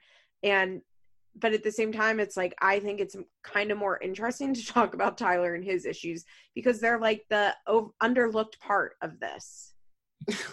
Can we also talk about the fact that like when they do finally like go to the club, like they finally make it out to the teen nightclub or whatever, which is it's like an 18 to enter, 21 to drink type of thing. Yeah, like everybody's in there smelling like Axe body spray, sweaty, like, and they go outside and have like a little camera moment, and he's like, see, honey, it's not so bad to go to the club, right? And she's like, it's actually not that bad, Tyler. But it's like, yeah, it's not that bad because like you're probably in there gripping his shirt. Yeah. Not letting him do anything or go anywhere. You're probably following him to the fucking bathroom. By the way, I was like, I bet it's like 7:30 p.m. I know, literally. You know that they're like sneaking out back to smoke blunts. Yeah, exactly. Like, oh God, Kate is wearing like this zebra top shirt. Like, you've never seen a less club outfit in your life. Yeah, I know. Oh my God, I know. Tyler's like, I just want to go dancing. she's like, Tyler, do you hear what's on? And he goes, oh my God, are you freaking kidding me, honey? We're going in a dance now. Oh my God. He literally gives her like the most like kiki shoulder bump. Like, oh my God. Get up, yeah. bitch. Like, never in your life have you seen someone who's more like, I just want to go to the club with my girls and dance. It's really, and you know what's kind of interesting is that he doesn't really act or talk like that anymore. Oh, this is what I was going to say. I feel like because now Tyler's aware of it. Yeah, probably. Like, I feel like Tyler presents Butch Daddy now. Yeah, a lot more masculine. You know, whereas back then he was just so carefree and footloose and just being himself. He was so much gayer back then. Yeah. It really, because he, like, if you watch, he would never, like, talk and act like that now. Oh my God, he would die before he acted like that on camera. I wonder if it's because he's had a genuine change or because somebody pulled him aside and was like, hey, so if you want to actively be able to hook up with guys and not have your wife find out and like have people online find out, like you should act differently on camera. Well, don't you think that scandal that happened with him was like enough to like shake him?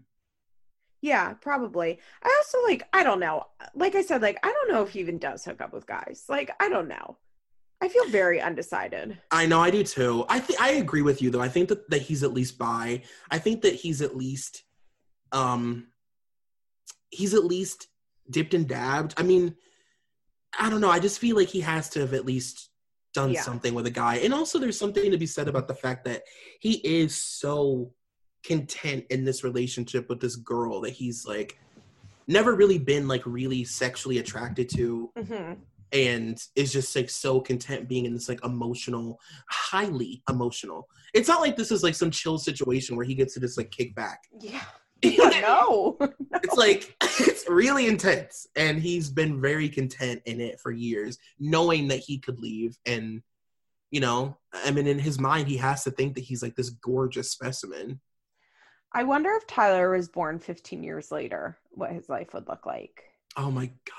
Like if Tyler had been born in like 2002 Michigan, you know, and was a teen in 2020 Michigan. Oh my versus God. Versus being a teen in 2005 to 2010 Michigan, like what his life would look like.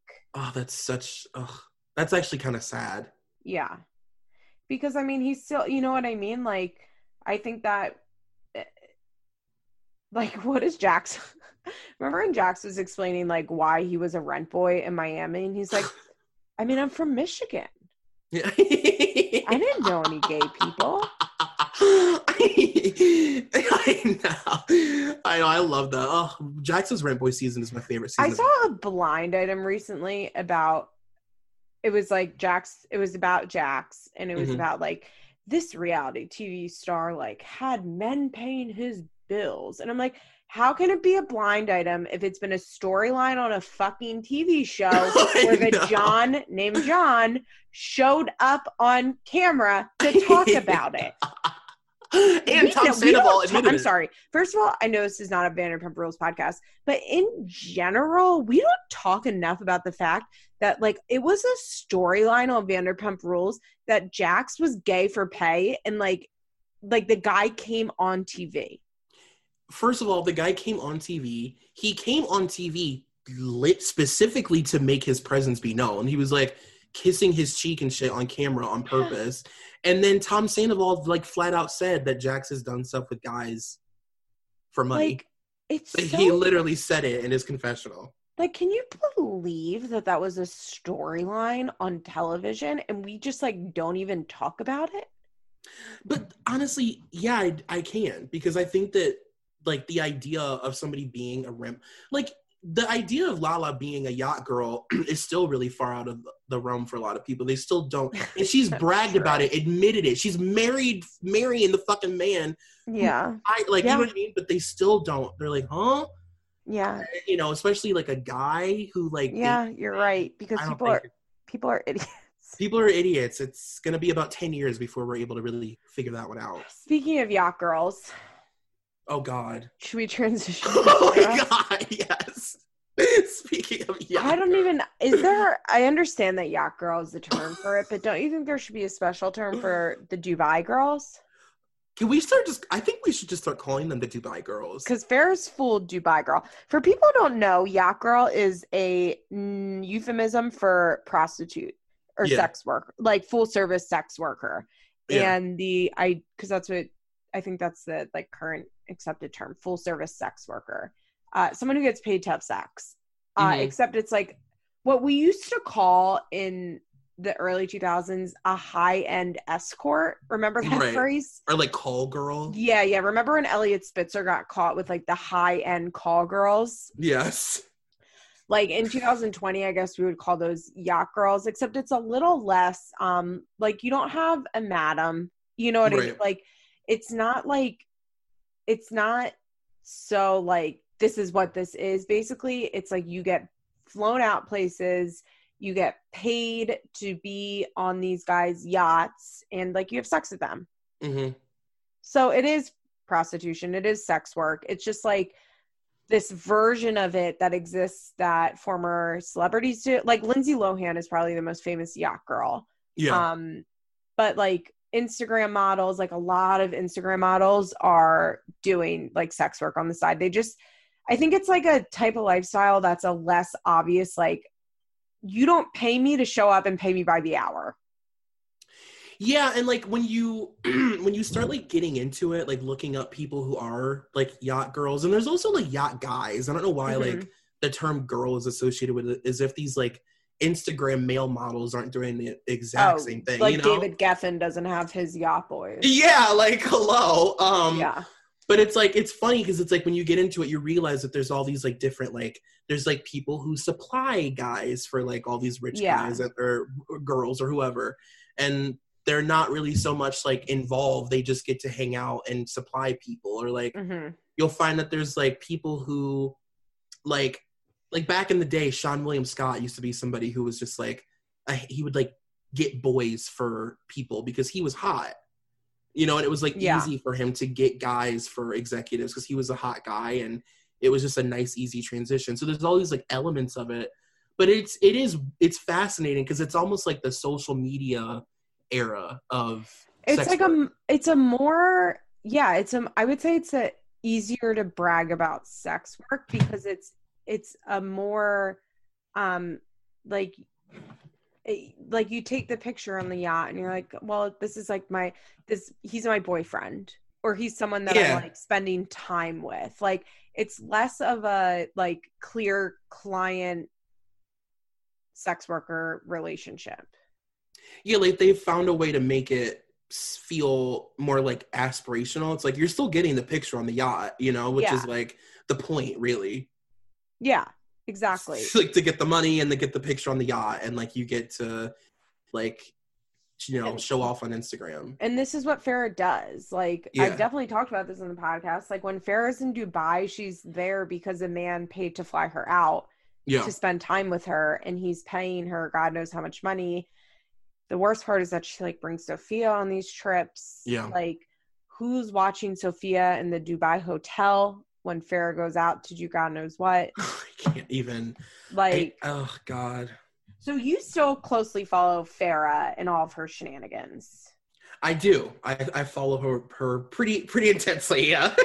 She's like really your type of person to follow. Yeah. Like she has fallen into my kind of reality star, which is crazy. I never thought I would see the day. Yeah. And Farrah pays her bills by being a sex worker. Yeah. And she's unapologetic about it. Yeah. Well, I don't know. Like, in a way she is, but then also, like, it's her Farrah doublespeak. Right. Yeah. Yeah. A little classic doublespeak. And I mean, she has been for a long time because she made all that money off her sex tape and then selling, you know, doing the strip clubs and the sex toys and all of that stuff. And then the OnlyFans videos. And then finally, like, is now just like fully going to Dubai for 3 weeks at a time, doing God knows what with who knows what. She pops up on guys' yachts. She had Sophia on a yacht recently. I mean, she showed up at the fucking Oscars. Yeah. I mean, that was one of the most shocking things I've ever seen in my life. Her walking the Oscar red carpet. I forgot about that. Like that was... But yeah, it is. I mean, the fact that she brings Sophia on these trips and she's introducing her to all these men, like it's just Yeah, of really scary. course. It's really scary. And they had a little bit of drama last week because Farrah, I guess, was in Mexico, and somehow people online figured out, I would imagine maybe Sophia posted something because, as everybody knows, Sophia just has unlimited internet access. Right. Like just full access to whatever she wants to do on the internet. And it was a little hard for me to follow this, but I think maybe Sophia posted something about being alone. And there was speculation that Farrah had left Sophia in LA and went to Mexico, like left her by herself. And people called CPS on her, which, like, I don't mean to laugh about, but honestly, if anybody should be involved with CPS, it's definitely Farrah. Yeah, I was like telling you the other day that I was listening to Phoebe Price on a podcast, and she was talking about, she was like only there to talk about Farrah, really, and she was talking about how, because it's interesting because Phoebe Price has like firsthand. I mean, Phoebe like got her into the game basically, and like has firsthand experience like watching Farrah with her daughter, like candid, and she basically said like, yeah, Farrah goes and meets these guys, and most of the time she leaves Sophia in the car for however long she's with this guy. So it could be all day that Sophia, like 8-9 hours, Sophia sits in a car in the sun. Yeah, or I would imagine just leaves her in the apartment. Yeah, she leaves her alone all the time at home. Like she like has almost killed all their animals. Like she's really. I do remember. I think it was Phoebe Price. It was somebody saying that Farrah showed up to Coachella with Sophia, and like I think Phoebe's mom was there. Yep. And Farrah was just like, Sophia's going to stay here with your mom. And Phoebe's like, what? Like my mom didn't agree to babysit. And her mom is like dying of cancer. Like she's like really sick. Like she can't do anything on her own. And like Phoebe was like, it was just crazy because there was no like discussion, like her even bringing Sophia was crazy in the first place. Yeah. And then there was no discussion of like, it's fine that my mom watches her. Like Sophia was just, or Farrah was just like, she's going to watch Sophia. And like the thought of, it's just like so sad. Like, we like joke about Sophia all the time, but like, it's really just horrible. Yeah. And what the worst part is? Not that I think Deb or Michael should necessarily have custody of her, because it's not like I think they were good parents at all. Right. But I think obviously it would be better than Farrah having her. But the sad part is that Farrah won't do that, not because she's interested in being a mother, but because she wants to make Sophia a star. Right, and yeah. You can't do that if Sophia is in Council Bluffs, Iowa with Deb. 1000%. Like Sophia is her talent. That's it. She really fancies herself as a Kris Jenner, which is quite terrifying. I know. Because you know who she is? She's not a Kris Jenner. You know who she is? Oh, God, who? Big Kathy Richards. Oh, no, she is. No. She just isn't lucky enough to have a Kim Richards daughter that really is a good actress and really charismatic and cute. Yeah. I think Sophia is very cute, but I don't think she has the it factor. Oh, I totally agree. And I don't think that Sophia genuinely wants to be doing any of the shit that Sophia's she's going to be so beautiful when she's older, by the way. She's really starting to grow into her face, if you've noticed. Yeah, for sure. Like, but she just doesn't have like that it factor that child stars do, which is totally fine because 99% of people don't have it. You and I don't have it. Like, exactly. Like, I know how badly you wanted to be a child star, Troy. Are you kidding? Nickelodeon never called. I don't understand why. Thank God, though, right? I remember I used to, like, my biggest dream was actually to be on the show The Great Pretenders on ABC Family. Oh, yeah. That's so specific. Because I think I, like, had an inherent understanding that I couldn't sing. But, like, you only had to lip sync on that show. Remember? Yes. Oh, my God. With that girl band that hosted it, like, Wild Cherry. Oh my God, I love that. And the greatest dancers, the great pretenders. I loved that show, and like that, I was like, that's the show for me. Oh my God, I love it. I love that ABC Family was your gig. Oh, loved it. It was like on Saturday mornings, I would like just like choreograph routines for this show.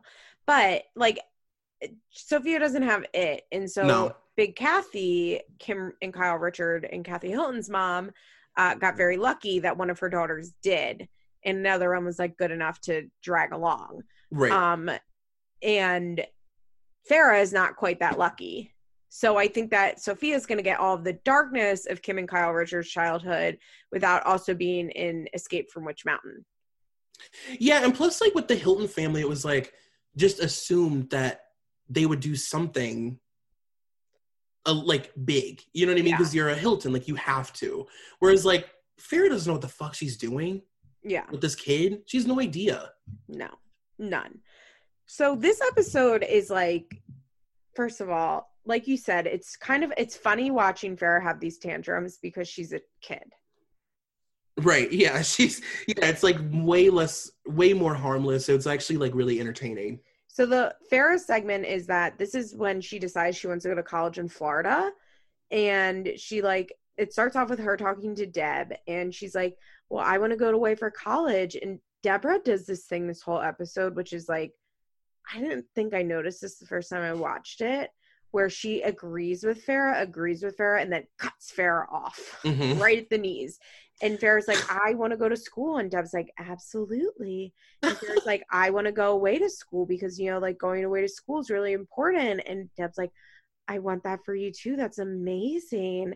And then Farrah will be like, well, I want to go to Florida. And Deb will be like, no, I don't think so. People think you don't get to go to Florida. And then Farrah does that condescending thing that she's like the queen of, where she's like, okay, Mom, well, I have to go to look at college pamphlets for Florida. So. As she starts crying. Like the moment Deb, even though Deb is like infuriating, she's absolutely not wrong. When Deb's like, how are you going to go to Florida with your baby and go to school? And Farrah's like, okay, Mom, okay. Way to be negative, Mom. Okay, I get it, Mom. Okay, I get it. I get it. Like, but it's like all Deb said was like, it's going to be really expensive for you to have childcare if you want to go to school, which is absolutely true. Yeah.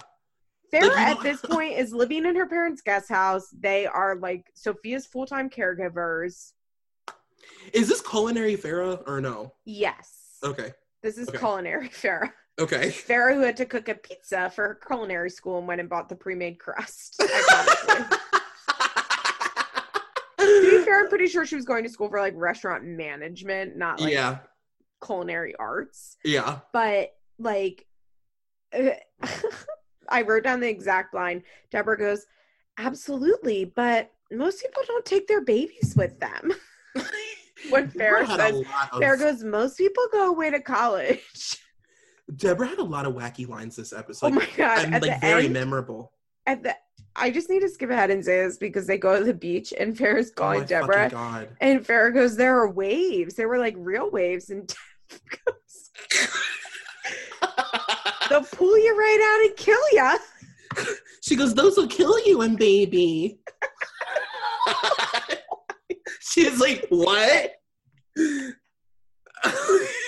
Like, it's not like the waves will kill you. Like, in her mind, she pictured that Farrah, like, threw Sophia into the ocean. Like, she was, like, holding her. Also, by the way, can we talk about Sophia's first experience on the beach? No, wait. We need to, like, first, I want to talk about when they're still in Iowa, and the first scene we see of Sophia, she's just, like, laying on top of, like, a side table. I forgot how funny Sophia used to be. Sophia was so funny. It's crazy how much younger Sophia seems than Bentley. I know. Bentley's like a full kid here. Like, he's a toddler, but he's like talking and running around. And Sophia's still like a baby. Well, remember Sophia didn't talk for like a long time? Yeah, well, and she also had that pacifier until she was like 8.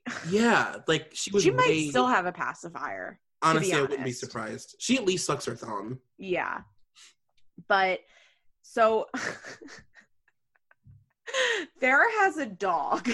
Oh Lord. Its name is Candy, which was the name of my Aunt Lynn's Bichon Frise, who was a terror and the worst dog to ever exist. And like was untrainable. Like Candy was never trained in her life. At one point, Lynn got her a dog, like a dog psychic to come over to them. Oh my God, I love that.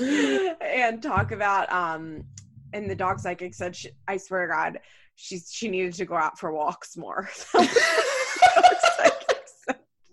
That's funny. She wants more kibble. Is that so funny? But Candy was a nightmare of a dog, so I really felt connected to Farrah on that.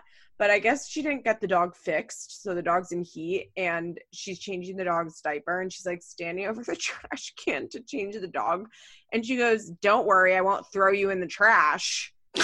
Let's not forget, by the way, that Farrah thinks she's picking the dog up by its scruff. She's actually holding its throat. She's just holding its throat and carrying it by its throat. When she said that line about throwing it in the trash, I was like, what the fuck? She is. Oh, wait, I wrote it. She said, it's not like you're going in the trash can. Calm down. She is a dark spirit with animals. Very. It's not okay. Phoebe Price also said that Farrah, left her dogs. She, brought her dogs to Coachella. Oh, yeah. And left them in the cages for, hours and hours. Which is when no Phoebe, water. Turned on her because Phoebe's, a dog lover. Right, yeah. And also, famously, a couple years ago, Sophia maybe killed one of their dogs by accident. It's okay. One of the dogs died, and then Sophia left an Instagram comment, as most 8-year-olds do, defending themselves over the death of a dog. Oh my God. And said something about she threw the dog. Oh, no, I can't remember no, exactly what she said, but somebody said that what Sophia actually said was possibly she meant I just tossed the dog a little. Oh no. What she wrote was I threw the dog off the balcony or something like that, or onto the balcony. Basically, but somebody said it's possible she was actually saying this phrase that meant I kind of lifted the dog up and put her outside. But she was also 8 and defending her family over the death of their dog on Instagram to strangers, which is totally Jesus normal. Christ, have mercy. So it's possible Sophia killed one of their dogs, but also possibly not. I personally think that maybe she was just being an 8-year-old typing on Instagram and wasn't clearly explaining herself. Right. Yeah. Well, Farrah is also clearly not teaching her daughter to love these animals in any way. Really. Yeah. Well, in this episode, she's I'm giving candy to the neighbor. Yeah, and she's she wants her and she wants to have her. So it's just so normal to just find a person to take your dog. Yeah, and Michael comes over, and Michael also very young and attractive in this episode. I know, and also he was hot in this episode, right? That wasn't just me. Oh, I've always kind of thought Michael was really attractive, but back in the day, I forgot Michael was really pretty good looking. You know what the issue is, Troy? And I have bad news for you. We're getting old. That we're 10 years older than when we watched this episode, and those guys are when we're watching old episodes, they're that age, you know what I mean? But we're 10 years older. No, I can't. That means we're 10 years closer to that age that they were in that episode. And Michael's probably 50 in that episode, and now we're 32 this year. When we were 22 when we originally watched this, so now we're watching it and we're Michael's hot. And that's because we're 32 and not 22.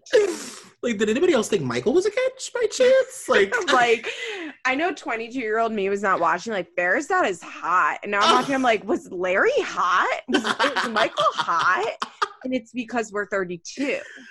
That's scary, right? That's not great. So uncomfortable. I hate that. I know. It's really it is sociologically interesting. Yeah. That both of us are are these men hot? Where if we were recording this episode in 2009, being fresh 22-year-olds, we would not be talking about how hot the dads were. If we were recording this episode in 2009, Liz, we wouldn't have moved on from what's his name yet? Ryan. From Ryan. I'd still be talking about Ryan right now. An hour later. And now we're oh, Ryan looked cute. I know. And I'm but Larry. I know. But anyway, Michael was hot in this episode. Full on attractive. And that means we're old. Yes, for We're sure. now closer, like, in attraction range to the dads than, like, the teen dads. Ew. I know. It's Ugh. not great. I hate that for us. I truly hate that for us. So Michael comes over and he's like, well, Mom and I just remember how he would always like speak about Deborah and be like, well, Mom and I, not like your mom and I. He would always say, well, Mom and I really help you a lot. And Farrah says, Michael, here's the thing. I'm obviously not oblivious to you guys helping me. I also love too when he came in to talk to her. She goes, "Okay, Michael, just walk right in." Like, girl, that's Michael's home. You're living in his yard. Are you kidding me? God. Can you believe that Deb and Michael were ever married? No. I can't believe that Deb is the same person. Oh, by the way, yesterday on Instagram, Deb says she's never had any face work done. Like, bitch, we saw you on Being Farrah ask for $8,000 for a liquid facelift. And we wonder why Farrah is so fucking crazy. God. Like, her parents it's truly, watching all three of their dynamic in this episode, like, the minute either of them talk to her and she starts to cry, or, like, is immediately, like, fighting with them, but they, instead of their response being like, Farrah, like, let's talk about what's going on. Like, instead of them being like, why are you crying right now? Like, why are you so upset? Like, what can we do to help you? Right. They just, like, go in on this, like, I love you, Farrah. Farrah, we love you and Baby Goo. And it just gets Farrah madder because she's like, you guys don't act like you love me. I was thinking when I was watching the episode, how they communicated before Sophia. Because they're definitely one of those families where the baby talk became just like the talk. Mm-hmm. Like, how did she address Farrah before? I think they've always done that weird, like, keep sweet voice. Keep sweet voice. It's so creepy. Yeah. I think Deb has always, I think Deb's two modes have always been, like, so abusive that she's, like, hitting, like, literally beating Farrah. Yeah. And doing, like, and I think this is why Farrah's so fucked up and why she, like, gets madder and madder the more they do it, is I think, like, Deb would, like, literally beat Farrah with a belt and then be like, I did this because I love you. That was another thing that Phoebe said, that, like, Farrah told her hysterically that, like, she would get the shit beaten out of her with, like, she did, like, the belt. They talked about it on Marriage Boot Camp, like, they admitted to it. She also said too that, like, Deborah was so like man crazy that it was just like every other day, not even like every other week or month or year, it was like every other day there was another man coming in the house that she would choose over Farrah and, like, introduce him basically as, like, her new dad. And, like, weekend after weekend she would go out and get hammered and, like, meet a guy that would be like, this is your new daddy. You know what I mean? I don't know if that is true, because Deborah and Michael were together until Farrah was in her 20s. That's what I thought. I was like, so was she cheating? Well, Michael admitted to cheating on Deb, like, hundreds of times. Oh, maybe not hundreds, but, like, dozens of times. So that adds another element to it then. She probably was just cheating and probably telling Farrah not to say anything. I mean, let's be honest, like, Phoebe Price is, like, 49% accurate. How dare you? She's a Southern debutante. Media socialite. Don't you have people who call themselves socialites? It's my favorite thing, and she says it so often. And you're like, who are you again? Like, oh, you're that lady that shows her underwear to paparazzi all the time? Okay. Yeah. So Farrah decides she wants to go to college in Florida. And if you'll remember, she does end up leaving Sophia in Omaha. Oh, yeah. And moves to Florida. Yeah. Oh, my God. Yeah, she did. I forgot about that. Which is, like, the correct thing to do, because how is she going to take care of Sophia there? Wait, how long did she leave her? I think just 1 year. Oh, my God. I completely blocked that out. I forgot that she had left her. But, yeah, that is the right thing to do. Probably the smartest thing she's ever done. I mean, like I said, not that I think like Deb or Michael is like the better alternative to Farrah, but like, how is Farrah gonna live in Florida and watch Sophia and go to school? And also, like, Deb is like obviously fucking batshit crazy, but like she's also like older now, and like you know, if it's between going to Dubai and like, oh, of course, you know, the aunts. Well, actually, I guess the real solution is Michael and his wife Amy. Yeah, they are the silver lining of this whole situation. I mean, but Michael is still like fucking nutters, like beyond nutters. But I still think it would be better than Sophia going to Dubai, correct? For sure. Like, it's, when you really think about her bringing Sophia on these trips. It's fucking crazy. Here's the reason that I can't kill myself. It's because what if I die before Sophia writes a tell-all? Oh my God. Can you imagine what all the stuff she'll have to say? Her version of Mommy Dearest? I mean, like, if I died today, I would miss Sophia's tell-all, and that wouldn't be right. You'll miss the, like, lifetime telling of this fucking story, because it's gonna be... It is going to be... I have to live so that I can be alive when the first round of reality TV children turn 30-ish. Because I'm picturing that Sophia and Farrah are going to have a very, like, Candy and Tori Spelling situation. Oh, of course. No, except something even darker than Candy and Tori. Yeah. I can't think of I actually know exactly who they are. Courtney Stodden and her mom. Yeah, absolutely. They are, for sure. Yes. 1000%. Like, it's going to be ongoing and long, and Sophia will write some terrible book about Farrah. Not terrible, but like honest book about Farrah. Mm-hmm. And then they'll have a public estrangement, and then they'll get back together. Like, I have to live to see this. They'll fight through TMZ. Yeah. Oh, it's going to be so good. It will. It'll be great. So Farrah goes to, well, first she gives the dog to the neighbor, and she says, Candy's going bye-bye. I mean, it's like not that upsetting because Sophia's like literally a baby. And like why Farrah thought it was a good idea to get that dog in the first place. And she keeps getting dogs her whole life and hates all of them.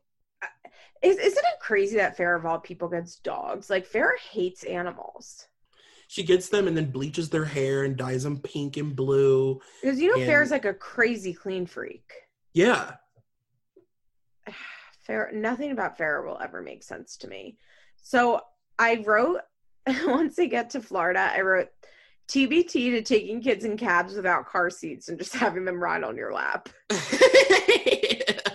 Like in 2009, like it wasn't great, but like we accepted that as a thing that people did. Oh yeah. There's a lot of like putting the kids in car seats and then like not buckling them either. Oh yeah. That's Teen Mom is like the king of that. Yeah. Farrah goes and looks at apartments, and it's like just like a classic Florida, like not nice but not shitty apartment. It's just so different from watching this Farrah, by the way. We haven't talked about how this is Farrah's old face and body. Oh my God, how have we gone this long without talking about original Farrah? We're literally watching a completely different person. Like, I don't even think she had gotten her boobs done yet. Nope. Because I was like staring to see. Because I think she gets her boobs and her nose done after this season. Yeah. Because she gets the nose job pretty early. Like, this is like scrunched hair, like boho. No, not boho. That's not the word you're looking for. You're looking for Abercrombie and Fitch. Or Hollister. This is Hollister Farrah. Like ripped jeans, flip flops, like, cardigan. Surfer girl, but is like from Iowa. Literally. Like, the hairs on my arms are standing. I miss old Farrah so much. It's actually insane how different she looks. I know. It's crazy. You look at her, this is like such a gross comment, but like looking at her cute little body in this, you're like, what the fuck did you do? I know, because she was so adorable. She was so adorable. And I can understand like the nose job and like doing a little something to your chin, but like that BBL she got looks so crazy. Her boobs look so crazy. I will say though, it makes like there's a really big part of me that was like, you know, obviously Farrah has some sort of body dysmorphia, and like she does, of course. But there's also the element of like, Farrah is the kind of yacht girl that's like the look. Yeah. Like, she's not like the yacht girl. She's not like a Lala Kent yacht girl. She is the yacht girl that has like cartoon boobs, and she's like, she's a porn star. Yeah, like a porn star yacht girl. She's got cartoon boobs, big cartoon lips. Like, yeah, that's like a specific kind of girl that these guys like. 100%.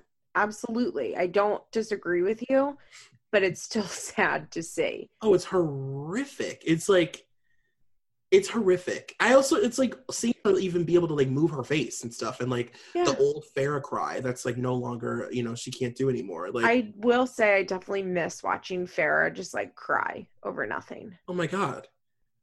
Like the whisper that leads into a long, I mean, I don't even have the words. And then they go to the beach, which first of all, it looks freezing. It looked like it was miserable. There's like nobody else there. It's like raining. Sophia is terrified. You have to try and explain, because I can't. Explain what Sophia was doing physically to not touch the sand. Farrah just like plops her down, and she's like, ah! Like you can tell her whole body like physically tenses up to be like, what the fuck is this? Like, what is this? Like, she was barefoot. Yeah, and Farrah's like, also it's wild to watch because Farrah's like mad at Sophia for her reaction.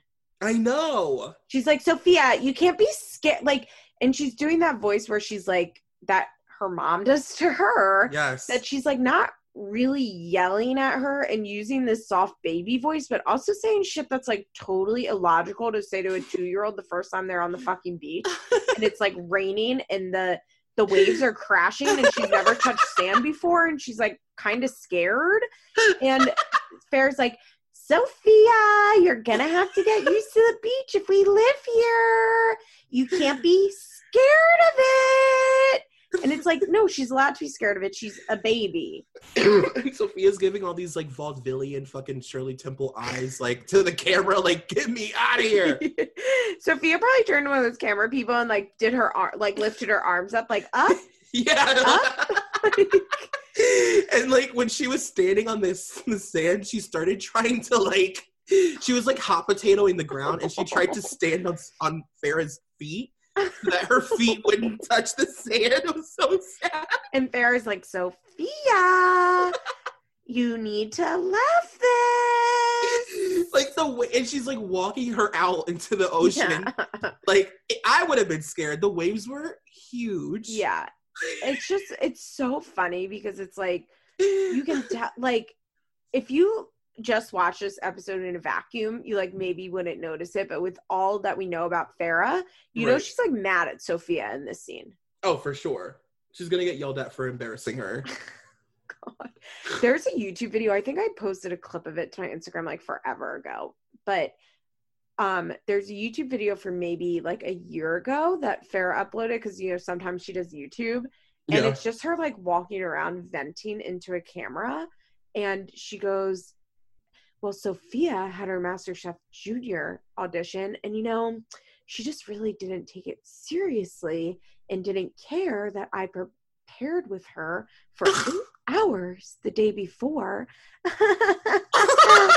Like, you have to watch it. Like, it's on, if you go on Farrah's YouTube page, like, because she doesn't upload that often, it's just like a clip of her like literally like walking around like like she's like, I'm in London, but like it's just her like walking around and like ranting into a camera, and there's just this segment of her like talking about Farrah blowing her MasterChef Junior audition, which like of course she did, and like Farrah's like, and she just didn't even care that we prepared for it for 8 hours. And I was like, oh God.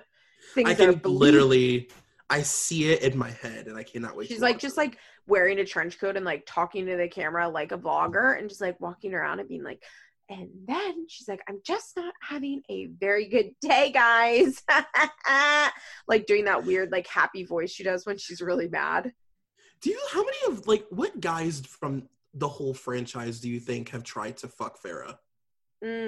Jeremy. Okay, yeah, for sure. Ryan? Possibly Adam, like back in the day. Yeah. Javi.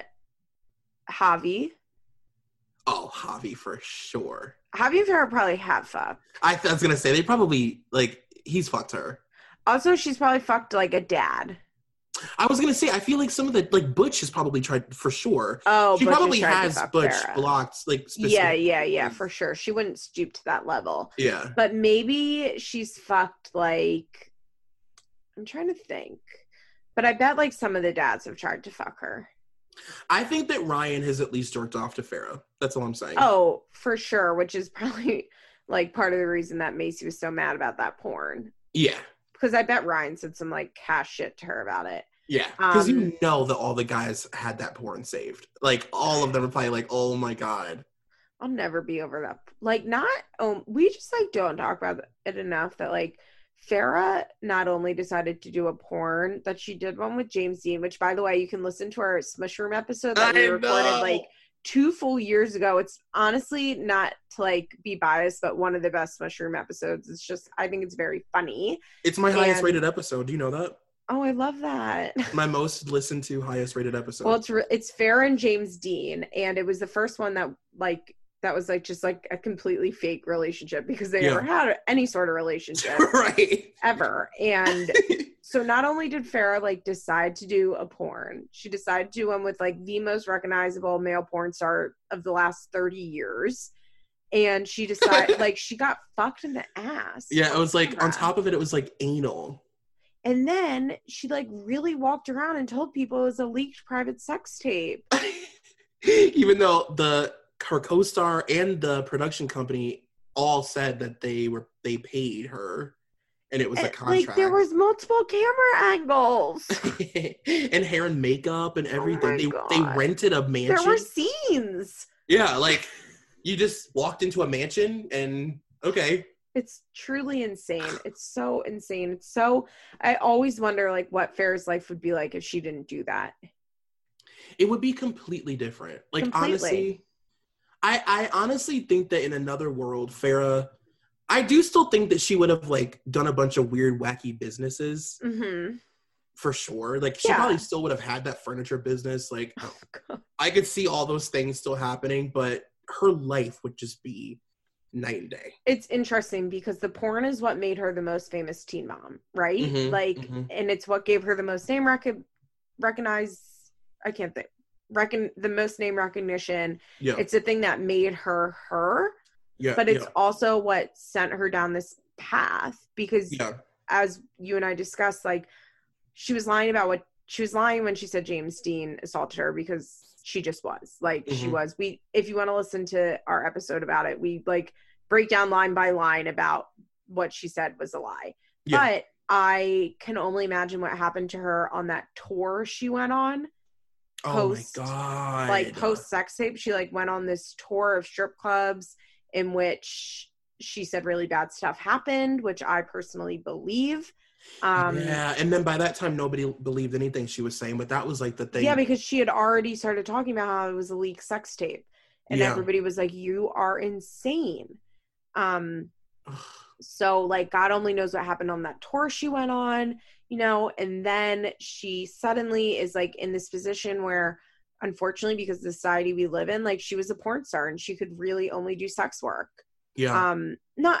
That's not true. She couldn't only do sex work, but she was definitely forced into a certain reputation. And she, like, you can never go back from doing porn like that. No. You can never, ever, ever take it back. And the rest of the girls, even Amber, who, like, had to go to prison for drugs, like, she could be like, well, I've changed and I've come out on top. And everyone's like, okay, like, that's fine. But, like, you can't come back from porn. No. And I think that Farrah didn't realize that. I think that she didn't understand the magnitude of it. I think that, first of all, they had no idea that the show would ever come back. Yeah. And I think that she really, in her impulsivity, her mental health issues, and absolutely no foundation of support through her parents, because her dad like went with her to these Vivid meetings. I think that absolutely no one like sat her down and fully explained that like once you do this, you will not be able to come back. Yeah. And you need to think about the long term and what this will mean for your career. I think that absolutely nobody did that. And somebody should have just convinced her to like go get a job and just like be a normal person. Yeah. And she didn't have anybody in her corner advising her. And I think that she knew what she was doing, but I mean, she was like 22, you know what I mean? Like she was so young. Yeah. And I think that she really felt like it was her only option. And she's obviously an extremely impulsive person. And the fact that she didn't have like good parents, you know, like everything. And I just think it's so sad because it's like I don't think she understood the decision she was making. You know, I was listening to Courtney Stodden, actually. It's funny that you brought her up on Trisha Paytas' podcast the other day. I have to listen to that still. It's amazing. And she talks about how, like, you know, Courtney was very similar to Farrah in the sense that she was like very strong-minded and like, you know, she presented sexualized from a young age. Yeah, sexualized was like super young, and she presented as an adult, even like the way that like when her parents would try and parent her, she'd be like, no, fuck that. And she said, like, I was just wanting somebody to care long enough to parent me beyond my temper tantrum. Like, keep parenting enough that I'm like a bull that's like trying to, you know, like I'm bucking, but like keep trying. Like, don't give up because I start crying. I'm a kid. Yeah. You know, and like that's very Farrah. Like, I think Farrah was always just looking for somebody to parent her in like an appropriate way, almost like subconsciously, you know. Yeah, I'm sure she was like waiting for her parents to be like, don't do that porn. Yeah. And not have her dad take her to the Vivid meetings with Sophia. Yeah. I mean, that's like so wild. Yeah. And it's like crazy, you know, like she got this culinary degree, like that she didn't just like go get a job. And it's really that porn was Farrah sliding doors. Oh, for sure. Absolutely. And then the fact that she went on a massive press tour for the movie to say it was stolen. I mean, it's absurd. It truly is. As we said, after the beach, Farrah goes back to her hotel and is talking to Deb on the phone, and Deb says the waves will kill you. She goes, baby's too young for that. Baby can't go out there. Like, you're right. Like, Deb really in her head was picturing Farrah just like throwing Sophia into the ocean. I don't think at any moment she ever was like clear on that. Like the whole conversation, she thought Sophia was in the ocean on her own. Farrah's like, okay, mom, okay, I get it. Way to be negative. Oh, and it's just such a like, I don't know. Part of this is it's interesting to watch because part of it is sad because Farrah is different, and part of it is interesting because Farrah is actually very much the same. Yeah, that's very true. That's so true. You just said a mouthful. Like, she physically looks different. Her future looked different. She seemed to have different goals, but her behavior, her attitude, her stankness that she presents to the world is very much there. And so it is easy to be like, well, if it wasn't for X, Y, and Z, she would be. I know we just had this whole talk about how the porn changed everything, and I do 100% believe that. Right. But I just mean like personality, mental health, that type of stuff. It's all very much there in this episode. Yeah, I was thinking like the only thing that's in these old episodes keeping her even like 20% grounded is the fact that, like we said earlier, she has nothing. Yeah, and she lives in Iowa and not Austin or LA, and there's no Instagram modeling and all of that shit. She probably didn't even have an iPhone yet. Yeah, like if she had the money back then that she has now, she would have been the exact same way that she is now to her family. Like, she would have had Sophia in pageants immediately. Like, you know what I mean? She would be that girl. The only thing holding her back was that she had no money. Yeah, that's so true. All right, Troy, thank you so much for coming on. Thanks for having me. This was so fun. Thanks for like making me watch this episode and like giving me my like therapy for the week. Where can all of my listeners find you? My podcast is called The Smushroom, SMUSHROOM, on all of the things. That's an M at the end of room. And you can find me on everything at Smushroom, and then I'm on the internet at Troy McEady, TroyMcEady. Everybody listen to Smushroom. Like I said, if you haven't listened, scroll all the way back in your little feed and find the Farrah and James Dean episode, because it's good and dark and long, and I think very funny.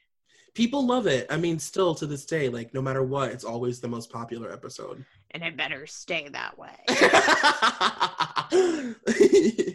Also, I would just like to say, Troy and I recommend you watch season 1 of The Osbournes on YouTube if you have time to kill. Absolutely. We should do an episode of The Osbournes for the hell of it. We should. All right, we're going to do an episode for well, we'd have to do like multiple episodes, because as we talked about, The Osbournes actually has no plot at all. First season, it's wild to watch. So recapping would be hard. Yeah, we should pick like a handful of our favorites and just like go down. Agreed. All right, Troy, thank you so much. Of course. Thank you for having me. Bye. Bye. This has been an episode of Feathers in My Hair, an Emotionally Broken Psycho's Patreon exclusive. Executive producers Molly McAleer and Liz Bentley. Produced by Nicole Matthews. Special thanks to Sarah DiGiovanna for our logo. Head on over to our Patreon page for more rewards. www.patreon.com/ebpsycho.